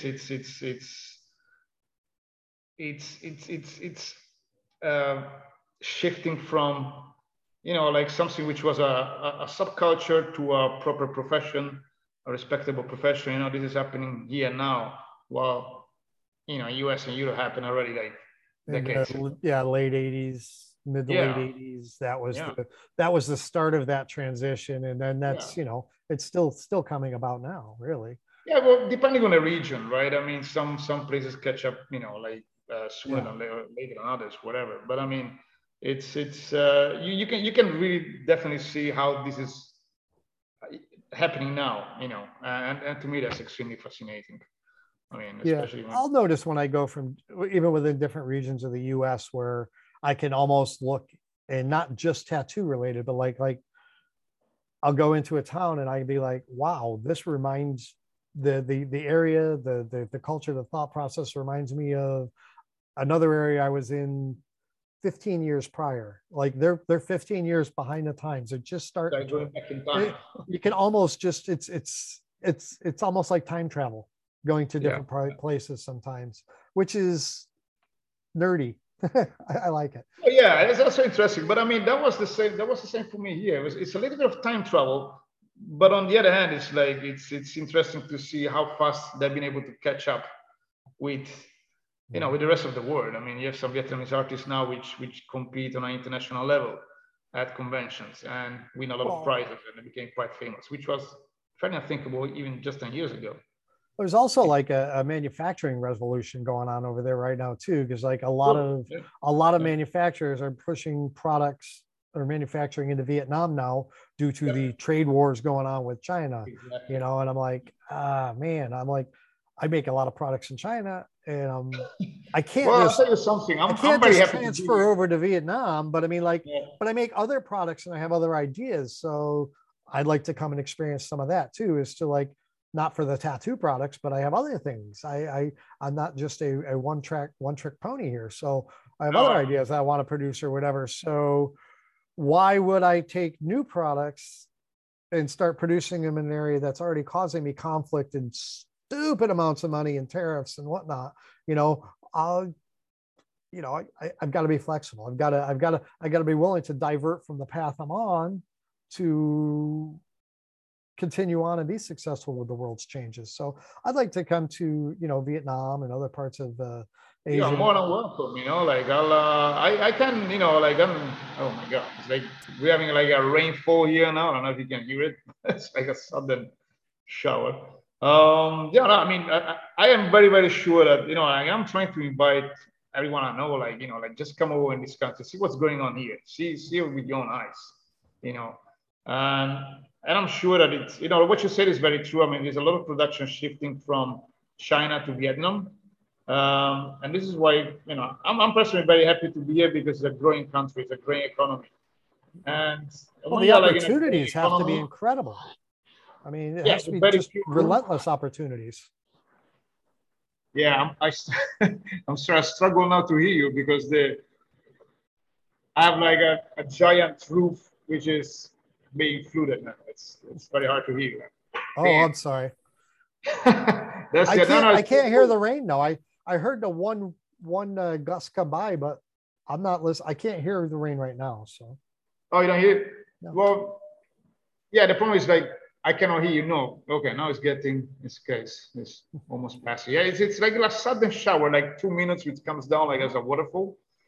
And we used to get when I lived in Arizona, we would get monsoons that would come through for brief periods, more than 2 minutes, but you know, you just be a sunny day, then you see major dust storm, major rain, and then clear again. Just yeah. Well, here it's 2 minutes, but it can. I mean, now it's rain season, so that can go on for months. I mean, and it can become pretty intense. But yeah, I mean, it's just a roof, which is there's a concrete roof, but on the top of it there is a giant metal plate, right, and that's very noisy when it rains. So yeah, it's the beauty of being in Vietnam, man. So, come to Vietnam. It might rain for months. Yeah. So maybe you guys should come together here, Gabe. Oh, I'm down. It'll be awesome. I'm sure you guys would enjoy it here. You'll love it. And by the way, like as soon as we can travel freely again, I'd love to. Well, look, I'm also planning a convention to do a convention here in 2023 in my city, Da Nang. It's a city with 1.2 million people on the beach. We have a 25-kilometer beach stretch, which is one of the longest in all Asia and one of the best tourist destinations in Asia. Around my place, I have probably anywhere between 600 to 800 hotels and resorts. There's a very, very busy, nice place. So nice. I think our convention will be very, very good. And that will be the first time that there will be a real good international tattoo convention. Nice. So if you get to come, I mean, what are those dates? And then maybe I know that you guys could talk forever. But maybe you want to close it out with another convention question? I'm planning for 5 to 7 May 2023. May, fantastic. Okay. Yeah, May 2023. Like ideally over next year, but I'm not sure like the borders will be open the way I expect. 2023 is way good call. Yeah, next year we could do it, but it would be too risky because I mean, this shitty pandemic is still going, and here they may, like we get another wave, here they'll probably just shut down everything again, and so I don't think that's a good idea. So yeah, better wait another year, but then do it properly. I think Gabe wants us to talk about conventions so he can have more Yeah. Well, look, we can rephrase the name of this live stream, and well, it can be broken into a couple pieces too. I mean, exactly. We can talk about business. We can talk about tattoo supply. We can talk about tattoo supply. Actually, look, we can do a 10-hour stream for me. See what we can get out of it. You know what I mean? But there's so many topics that I'm gonna need more coffee. Yeah. No, but there's so many nice topics to touch. You know what I mean? Like I had a few other questions for you. Like for example, like I wanted to ask you also, did you ever thought about organizing a convention yourself, having been to so many events and doing so much? Absolutely. I've always, well, I'll say I've always wanted to have a show of my own. And this thought process started years and years and years ago when there weren't that many shows, and I never moved forward. I talked to one promoter possibly about buying into his show. That didn't really pan out so much. And another guy that I'm probably hopefully going to be working with closely here. But I've always wanted my own show, but I've also always been smart enough to know that I know nothing about throwing a convention of any sort. I know a good amount about the tattoo industry, but the behind the scenes, the gathering of the venue and the negotiations with the venue and the hotels, and I'm a guy that hates marketing, so I don't stand a chance. That's 80% of the game. Right. So I mean, so that means I either need to either hire somebody that really knows that well, or partner with somebody that really knows that well. And so I knew I was at a disadvantage. So the only way for me to practically get into having a show would be to partner with somebody who has more experience, which is a hard word for me to use, because up until recently, I've never had a business partner anywhere in life. I just never, ever, ever, ever, ever have. Not in the tattoo industry, not in real estate, not in anything. I didn't believe in partners because I've been screwed over so many times, and I've observed so many partnerships fail miserably throughout time. But now, as I'm getting older and I'm having long-term relationships with people or whatever, now I'm willing to consider those things, as long as the lawyers have done their part. As long as the contracts everything's got to be, I's dotted, T's crossed, and so it's a legit deal and it's a true partnership and there's no advantages one way or the other. Then I'm down nowadays. But was never my philosophy before. But I couldn't do it by myself, and I know that. I mean, or if I did want to do it by myself, it would be a 2 to 3 year process of me doing nothing but that. I have to kind of ignore needle jig and go learn everything that corresponds to throwing a show, and then throw a show. So, because I can't do it half-assed. No. You would take it very seriously. So yeah, I've got to put my best effort in. So, of course, yeah. Yeah, I've always wanted a show, but I've also always known that I wasn't prepared to do it at that point in time. Or maybe I developed some partnerships for a few years and maybe eventually have a small show of my own. But I think if I ever had my own personal show, it would be very small. It would be very elite. It would be more of a gathering type of thing for the artists that I've known and respected throughout my career. Hopefully a gathering of friends, and in an attempt to maybe at least cover the costs of the show. That would be what I'd want to do. You're still young enough to do it, right? Eventually. I hope I have many more years for sure. So that could still be in a picture then. Well, yeah, but they also could just be getting drunk with 8 friends at a hotel somewhere sometime and sitting around tattooing each other. Who knows? But I like that aspect of it more. Getting back to conventions, the older conventions had a different vibe and a different feel. Yes. Now that's an interesting topic. Right? The Houston show was not like the conventions you did today. There was some sideshow stuff. Captain Don was there, and some others, and Enigma, obviously, and I can't remember a lot. But there was Was some it small like sideshows. tattooing there? I wasn't. I just got tattooed there. Little Vinny Okay, tattooed me, and I was Right. there to experience the show. And but the contests were different. Nobody was really up there trying to really win awards. It was people were getting on stage to show off the work and their pride in the artists that did it. Nobody was trying to win tattoo machines and ink sets and popularity contests in promotional. That wasn't. It was there to show off the art, and that was cool. And it was the contests were close, and people gathered around the stage, and it was just awesome. The promoters quite often had little goodie bags, like, you know, you checked in to get your booths. I remember Inkslinger's Ball. You know, it's all about the pirate theme and all that fun stuff. And Gil used to put together these little gift bags, and so you would, like, you know, get a couple of fake gold coins with maybe the Inkslingers logo on it, and an eye patch, and some random trinkets that were just little mementos to you know, keepsakes for over time. But yeah, it was a different vibe all the way around. You think we lost that? It's not the case anymore, like in most conventions? What I remember, tattoo conventions used to be almost entirely tattooers. Right. There may be a supplier off in the corner or in the back or something like that.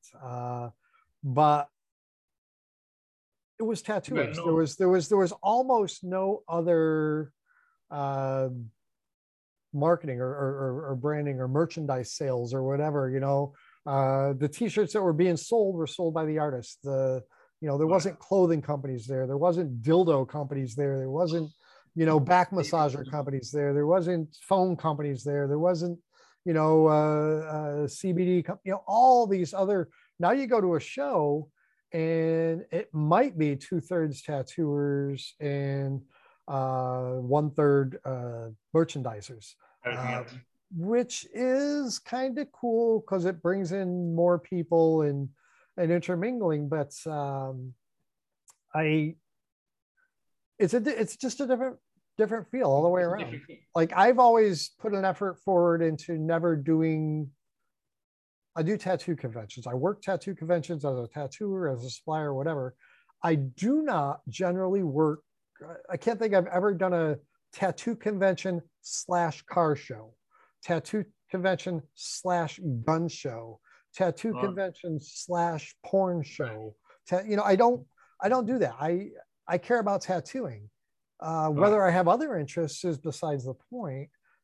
But when it comes down to that, I want to keep tattooing as pure as I can, which, you know, that ship sailed a long time ago. But in my mind, tattooing to me is still sacred. So I appreciate the old days, but I'm forced to change paths and navigate the world that I'm presented with. Yeah, no. Yeah, so I would. This is a situation where a lot of organizers that try to explore new avenues and combine, you know, any other type of lifestyle that may be related. So yeah, some shows are. I understand what you're saying. I mean, but that comes down to promotion and marketing, which are, again, things that I don't love. You know, I mean, I understand a promoter's number one goal is to get as many human beings through the turnstiles as possible, because that's how they make their money, and that's how the people who are attending their shows make their money. So I get it. It's a business model and it works. I just don't appreciate it as much as I do the down and dirty actual tattooing. So. Right. Okay. So yeah. So that's maybe a good project for you to work on. You know, like do like old school tattoo convention the way it should be done, tattooers only. Like, you know, Oh, that would be a dismal failure because people have been conditioned to expect what they're getting Right. today, what they're receiving today. So, trust me, I've tried many times in my career to swim upstream, putting my own thought processes ahead of others, and those are generally some of the lessons learned. Let's just call it. Right. Okay. So I've got to learn that I don't get to make the rules, and I have to abide by the rules that are set forth, and I have to work within other people's expectations. Yeah, it's just the way it is. What I like it the old way. Yeah. Are we ever going to see that again? I don't think so. Even if somebody like myself, or maybe if I got together with a couple of other older fellas, but these would have to be all people with massive audiences to make it successful. And in doing so, you're still it's still marketing. Yeah, it's marketing and pushing more people through the door intentionally. And that just like, it wasn't like that. I mean, the first guys Gilmani with Inkslinger's Ball, that show was like amazingly successful because it took place on Sunset Boulevard in Hollywood, California, at the Palladium, tourist central, and Gil had good working relationships with a number of celebrities back then, so that was easy for him to market. And that show was always a party. That show was, from the time you got there to the time you left, the parties at Tattoo Mania down the block. It was just rip roaring good time from beginning to end. That was a lot of fun. But the first guys that I think started to put together conventions and actually sort of build a small empire, actually was Dennis Dwyer and JD Crow. They had the tattoo tour back in the day. Yeah. So I attended a number of those. And I want to say those were the first that I can remember, the first conventions that probably brought about what you see today, because there were seminars from, highly rated tattooers around the world. What is it, like late 2000s or something? Yeah. Oh, no, actually, late 90s to, I think, the late 90s. I don't even think it went into the 2000s, but I mean, when I went to those shows and I did Tattoo Machine, Coil Machine seminars with Scotty Sterling.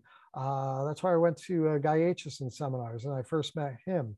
But I mean, that was the first that I can remember, the first shows that I think brought to light what we see today, because there was, a little more merchandising vendors there. There was the seminars. I think those guys are probably the at least here in the US, the forefathers of the modern convention here. Now, I'm not sure if that stemmed from things they experienced in Europe or other parts of the world too, because I'd never been there to those shows. Right. But yeah, that was kind of a transition to smoke-filled gathering hall, not even in a hotel convention like center or a resort center, right. Into small scale hotel conference room type stuff. And I think JD Crow and Dennis Dwyer were the first ones to bring it into larger venues and multiple locations around the country, and that was really great little thing they had going for a while there. And I'm not sure why that stopped, but you see, this is something which, for example, I don't personally have a lot of records about of this, this tattoo. I mean, later on there have been other tattoo tours under different names or by different people. I wasn't exactly familiar with what you're just saying now. Okay. Yeah. Well, from the late 90s. So that's gold to me. I'll try to make that connection for you too there. You're going to have to remind me of these connections. I'm promising you, because I'm going to forget myself. I'm going to get off this computer and then I'm going to go do about, my normal day's work, and I won't remember right away. So remind me that I think I told you I was going to try and get you in touch with Dennis and JD, and then that'd be awesome.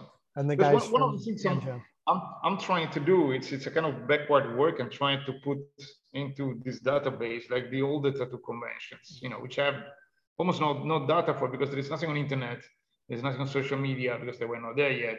So some, like old tattoo artists or collectors or whatever, they would have, like maybe the posters or some information about that. But other than that, or in the old magazines, other than that, it's really hard to find anything. Well, I mean, it's cool. You're archiving a fairly important part of our industry that nobody else has really paid attention to. Like, we have a lot of archivists, people that have museums and people that have in-depth knowledge about the tools or the flash or the first tattooers and things like that. But like, I think you're the only guy out there who's trying to document for conventions. Conventions. Yeah. So I mean, so far we listed over 1,400 different events. That's amazing. Yeah. So like in different countries. But again, like I'm trying now to work backwards to put into the database the events from the early, maybe with a description and who started it and what happened, and like who were the main characters playing at those conventions. That's the interesting part of me. And then you will see a little bit of the evolution of the tattoo industry over time, and the tattoo convention industry. There's a lot of people which, like imagine you're a tattoo artist now, you're 20 years old, and you don't really have an idea of what happened before that, because again, like, there's nothing you can find on the internet. There is nothing that you made in the early 20s or 30s, whatever, that can tell you, because they were not there either. You know what I mean? So there would be a big chunk of our history which got lost, and I think that's a shame. Mm-hmm. So I'm trying to do my little part of the work to kind of preserve what happened before. Yeah, and I'm hoping my memory can stay sharp. I mean, I can only give you a little tiny glimpse of my experiences, but I by no means any sort of an authority on the subject, but I can give you a glimpse into my memories, the shows I've attended and stuff like that.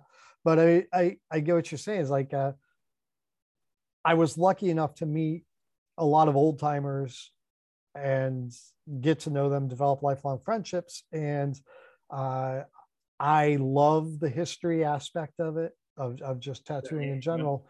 And luckily I still remember a lot of that, and I can try and document that. And I don't care to be a historian. I could never do what a lot of other people do, but like, I want to document what I know while I still can. Because it's a very honorable mission. I mean, we're losing more people. We're losing history, on a regular basis as each of these old timers passes, and every time I lose one of these old friends, I'm like, wow, it's, I can't say it's unexpected, because some of them are, fairly old, but it's always unexpected. And I always think I have a few more conversations and a few more weekends and a few more visits and all that. And it's like, wow, I wish and that doesn't happen. I wish I got to ask him about this or do this, it's like, even though I have decades of experience with them, it's never enough. It's just like with your friends, your family, or anything else. So in recent times, that's been one of my main missions and goals, is to get a little history recorded. And then at some point, somebody else may stumble across it and compile it, utilize that to compile a bigger picture later on down the road. It's because it's going away, and it's going away fast. It's going away fast. I agree. The people that lived the era of tattooing through the 40s to the 70s, they're leaving us rapidly, and that is a part of time when tattooers were not as friendly, tattooers were not as open and sharing.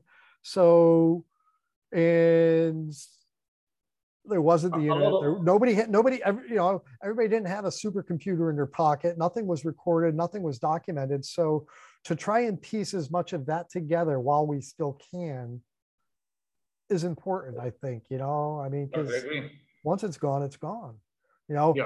People are gonna have you and me rambling on video for eons. It's gonna be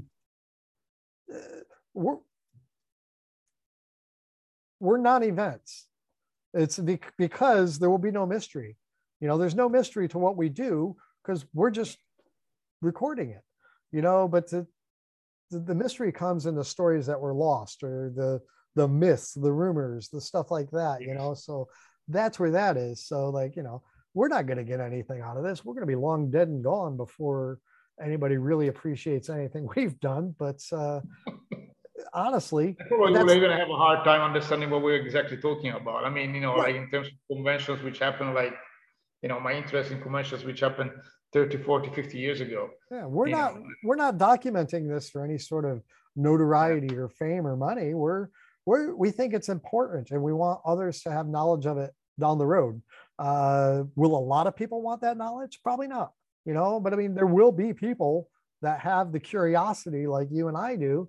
There will be a certain segment of the tattoo industry down the road that's going to wish they had access to this. And with a little bit of searching, they hopefully can find it. And that's, that's it. We're going to continually make a few people happy long past the time we're gone.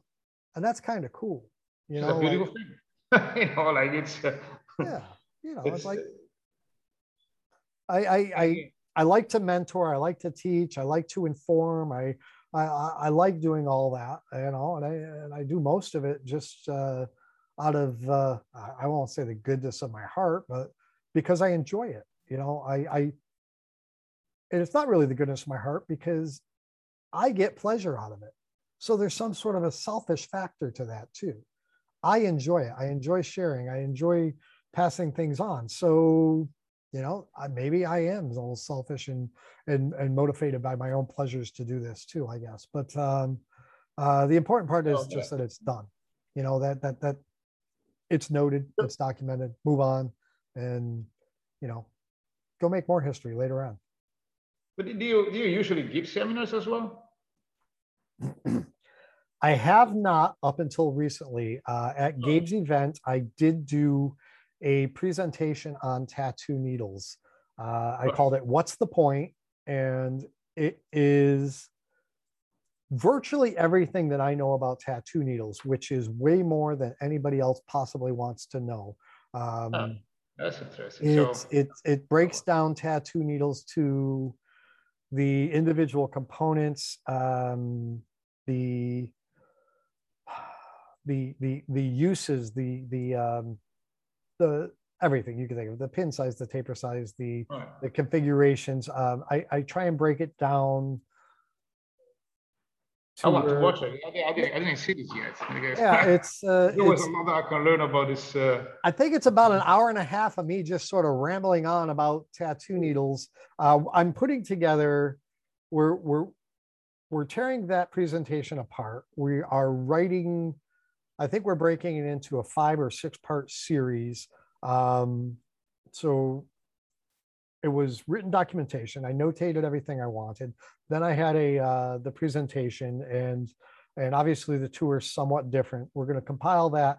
We're going to break it into about a 5 or 6 part series and put that together, and just put it out there.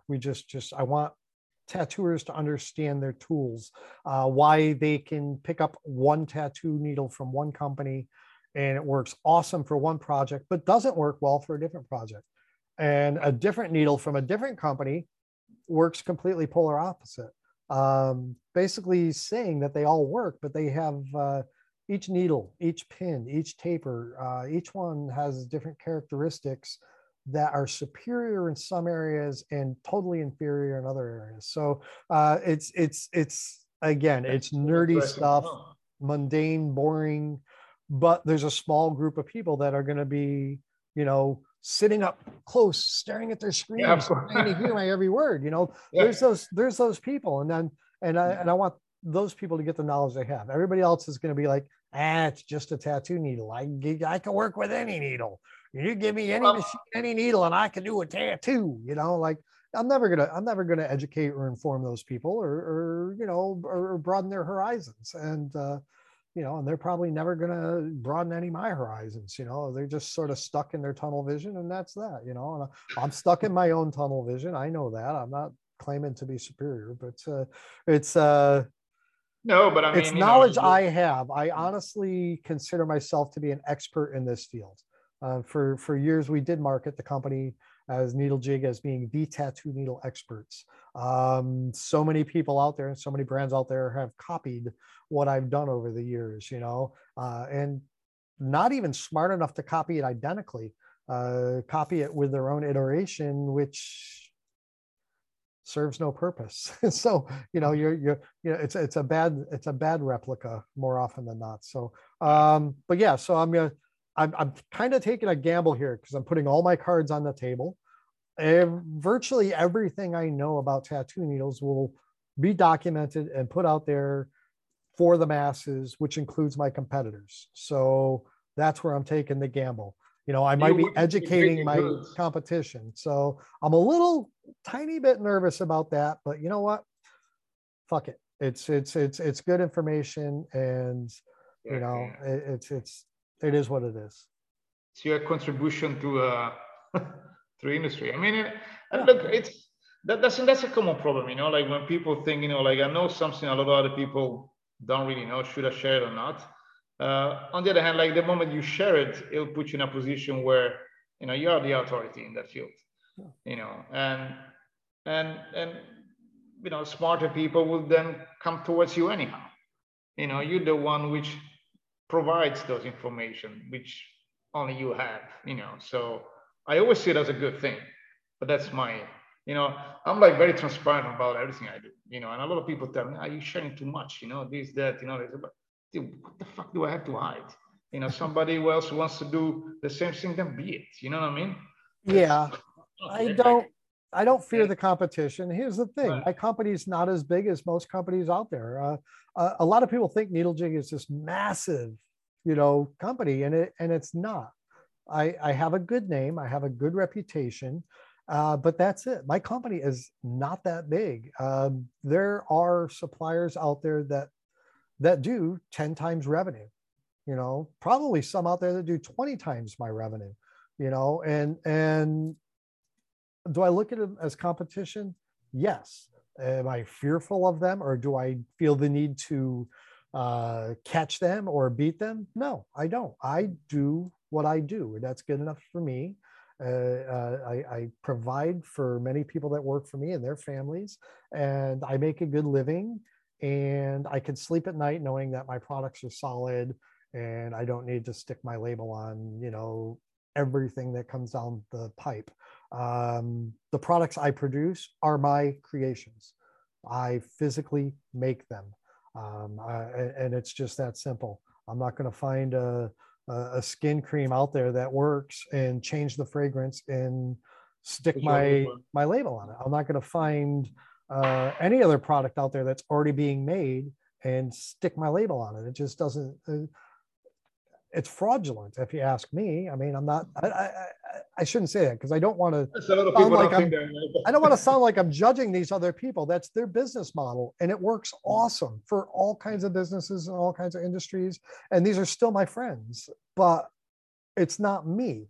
If I haven't invented, created, developed a product, I don't want to put my name on it. I mean, it just why would I want to do that? I'm creative enough to do my own stuff, and so yeah, but keep it that way. I mean, it's this is what works for you, and it works very well. So why would you change it? Well, like I said, I'm not trying to change the world. I'm not trying to. I don't need to live like a Rockefeller. That's. I make enough money not to bitch about the gas prices like a lot of other people these days. So there's that, and that leaves me happy inside. I can feed my family, and I'm not worried about the gas prices, and that's all I really care about. that's a good, again, that's a good position to be in, you know. But it also puts you, like I say, in a state of mind where, yeah, I mean, you're free to do what you like to do best without being afraid of, you know, competition or other people which are gonna copy your products or, you know. I give other people ideas all the time. Yeah. I have projects I'll never get to, and I share them with other machine builders or you know, just I have more ideas than I have time and money. That's my problem. But that's you another know? thing. And if it's a good idea, I'm never going to get to it, and I know somebody else will do a fantastic job with it, then why not? You know, why not share a little bit of knowledge and experience and pass it on to somebody else and help somebody else be successful? You know, I plan on being rich, not rich as in like, you know, stupid money, but like, you know, I already consider myself rich as far as friends and family and things like that go. But I mean, like, I plan on having a reasonable chunk of money, you know, later in life. And I don't want to, let's say, let's dream for a minute here. Let's say I eventually own an island or something like that, right? If I could do that, I could be super greedy and I could make a shit ton of money and I can go buy an island. But the amount of people I would have had to burn and step on to get to that point, I'd be on that island alone. And that never makes sense to me. So now, if I can maybe not afford the island alone, but I can help 2 or 3 or 4 other individuals get to the point where they're relatively my financial equals, we'll go buy an island together. And that just sounds a whole lot more pleasant to me. It's a lot more fun than being stupid wealthy on an island alone. You know, I mean, I would rather be on an island with 5 other people of moderate wealth that's whose company I enjoy. You know, I mean, that's Absolutely. How I see things. So I don't know, maybe I'm not greedy enough. I'll have to work on that. Yeah, well, I mean, you know, like, I think this is a perspective which I think very few people could disagree with. I mean, who wants to be alone for the sake of being rich? How many more years do I have? How much money do I need? Really? Honestly, I mean, let's say I live to be a little over 100 hours. All right, so I got 50 more years. Well, you still have a long time to go. Right. Well, I mean, but that's 50 more years. But I mean, like you know, realistically, I don't necessarily need to develop rockets and fly into space like the other wealthy or whatever. I don't need all that. I don't want all that. I like nice things, but I don't need anything super excessive. So, you know, I'd rather give you an idea and watch you get there with me. That's all. You know, and I've done it. That's extremely valuable. You know, if you can add value to other people's lives with your experience and ideas. I mean, that's a lot of people don't understand that giving is one of life's biggest rewards. And I know. And too busy focused on gathering and accumulating, and you know, and we're being educated and being selfish, as you just say, like accumulating shit and just show off. You know, and I've gathered my share of crap. I own a lot of stuff, and I've been lucky enough and worked hard enough to be able to do that. But it's never been the driving factor. I'm not trying to gather this stuff. I just happen to gather stuff as I'm going along. But it's for your own pleasure, right? Is it not to, you know? Right. And that's really only in the last few years did I start to realize that I was working myself to death and that I needed to force myself to have some enjoyment. You know, so I would buy some things that brought me pleasure eventually, you know, buy a camper. So force me to spend more time with the family and get away from the office, buy a boat. So I could get out on the lake again with family and friends and not be working. Because my problem is if I'm not doing one of those other hobbies, I'm working. That's what I do. I would work from morning till night. And I had the same problem. And I don't want to even call it work because I love it. I can do it. I physically can work 12, 14 hours a day and not regret it. Occasionally, yes, I do need a day or two, you know, where I start to burn out, or I got to just sort of chill and do nothing or get away. But it's enjoyable for me to work like that. It's just the way I'm wired. I mean, I don't know. It's no, I know it's not the norm. Yeah, same problem. I mean, it's if if I'm not working, I may spend some time with my family, my kid, or whatever. But I mean, I'd rather work on my ideas and on my plans and stuff like that. And that's all I like to do. So. And if I'm not working, I'm constantly reading or learning about something of interest, or I have this thirst for knowledge that just is relentless. It just doesn't stop. I just and I what can sign pick, are you? Leo. Yeah, Leo. What day? Which? 19th, August 19th. Oh, August 19th. I'm from July 17th, so which I'm a Cancer. But do you ask that? Isn't that I never asked this in my life, but I mean, I can't. Oh, now you're sharing my personal data online. What's your sign? No, I'm serious. Come on. I never ask anybody. I never ever, I never ever ask anyone what kind of sign are you. But I know there's so many things that relate to. So, well, maybe we born on the same day. Something. Are you hitting on me? What sign are you? Hey, I do just want to be aware that we're now over the 2-hour mark. All right. And okay. You guys we could always catch up again in 6 months. Yeah, absolutely. I'd talk to Alex anytime. I'm enjoying your company. But if you want to cut this off and wrap it up and make 17 videos out of it, go ahead. Or we can do like for each topic, like a couple, like a few minutes. Yeah. You can make it work. Dissect it. Let's get a good solid close. Both of you guys, this is great working with two guys that already know how to do this shit. Let's give it a good solid close and we'll give it a wrap. Go get a beer. Okay. Remember to say like, share, and subscribe. Thank you for watching, everyone. And I never said this before, but remember to check out world2events.com to find all the best tattoo conventions on the planet. And thank you so much to Mark for being here today and sharing his wealth of knowledge about conventions, tattooing, and I would say life and business in general as well. So thank you guys, everyone. Thanks for having me. Mark, it's been a real pleasure. You also have to say, find my products at needlejig.com because. Oh, yeah. Well, Mark has to say it. What shall we say? What? Oh, what? You want me to do the self-promotion here? All right. So guys, go to needlejig.com if you kind of, dig with my vibe here and you want to be part of my world, man. Just check out the site, hit my YouTube channel, which is youtube.com/needlejig tattoo supply. And just if you're digging it, join the team.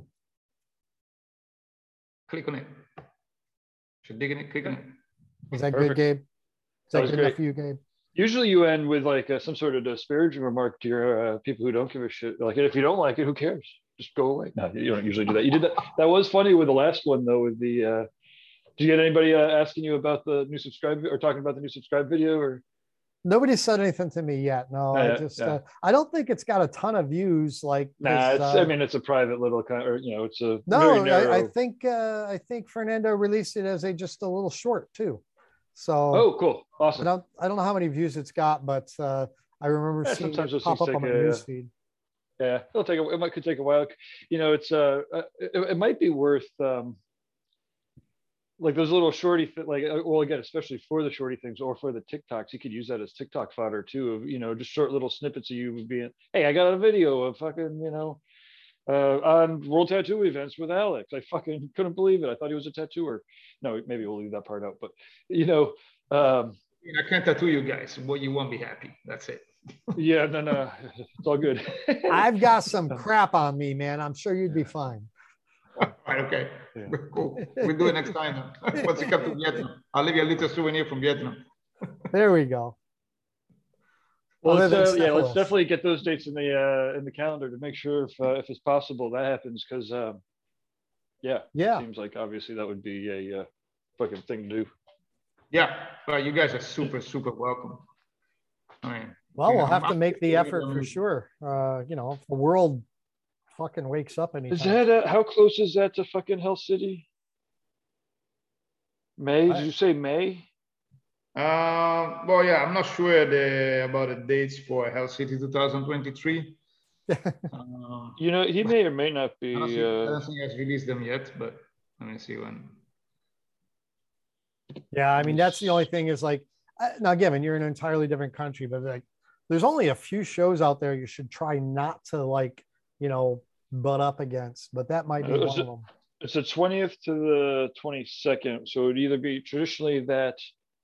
Oh, I will be at the weekend. beginning. I will be at the beginning cool. of Perfect. Sweet. like the plan is 5 to 7, if I'm not wrong. So perfect. Yeah, that should. Well, that's one I'd like to go to, not to work, just to hang out, Yes. maybe shoot some videos, have some fun. Oh man, there is so much to document here. Like it's especially if never been to this country. Well, I'll go. I'll be happy to work, although I do have a very enjoyable way of working, so I'm not like sweating. Alex, Vietnam. How widely is English spoken at all? No. You can get by here with English. Like most people, it depends where you are. Like if you're like in a bigger cities, Hanoi, Saigon, and Da Nang where I live, you will find some people, at least in a tourist area, which speak a little bit of English. Where I live, there is a huge expat community. So, it's I love it here because like how do you say it? There is a lot of English speakers here, so for me it's easy. But my wife is Vietnamese, so for anything else I need, my wife should jump in. Nice. I'll be honest, if I would be here by myself without a Vietnamese speaker, it would be very hard to do a lot of basic things, like even buying milk or a piece of bread or whatever. They just won't get it. And I'm trying to learn Vietnamese, but they never understand what I say, so that's a little bit frustrating. But you can move around. I mean, I'm not going to say it's always easy, but when I'm alone, I try to move around. I can get by, and almost everyone I know does. So, and the people here are super soft and super easygoing. It's a very, very, very friendly people here. So when I just need a Vietnamese wife. Yeah, that would be the other option. As I understand, you already have one. So but it's. My wife is going to be seriously disappointed to find out I'm replacing her, but or maybe she won't be disappointed. Who knows? So go either way, Yeah, we're not putting that in we're not putting that in the video there, Gabe. No. The video's ended a couple minutes ago. That's the off the record. Yes, off the record. But I'm sure you will enjoy it here. I personally love exotic places, so I'm in my element here. I always had a fascination for Asia my entire life.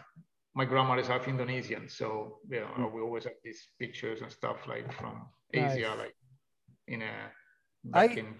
I'm probably going to end up with a second home somewhere at some point. Like I have a cousin who's married to a Filipino woman, and can't own land over there, but I could buy land over there through her and lease it from their family, and then who cares what happens to it when I die.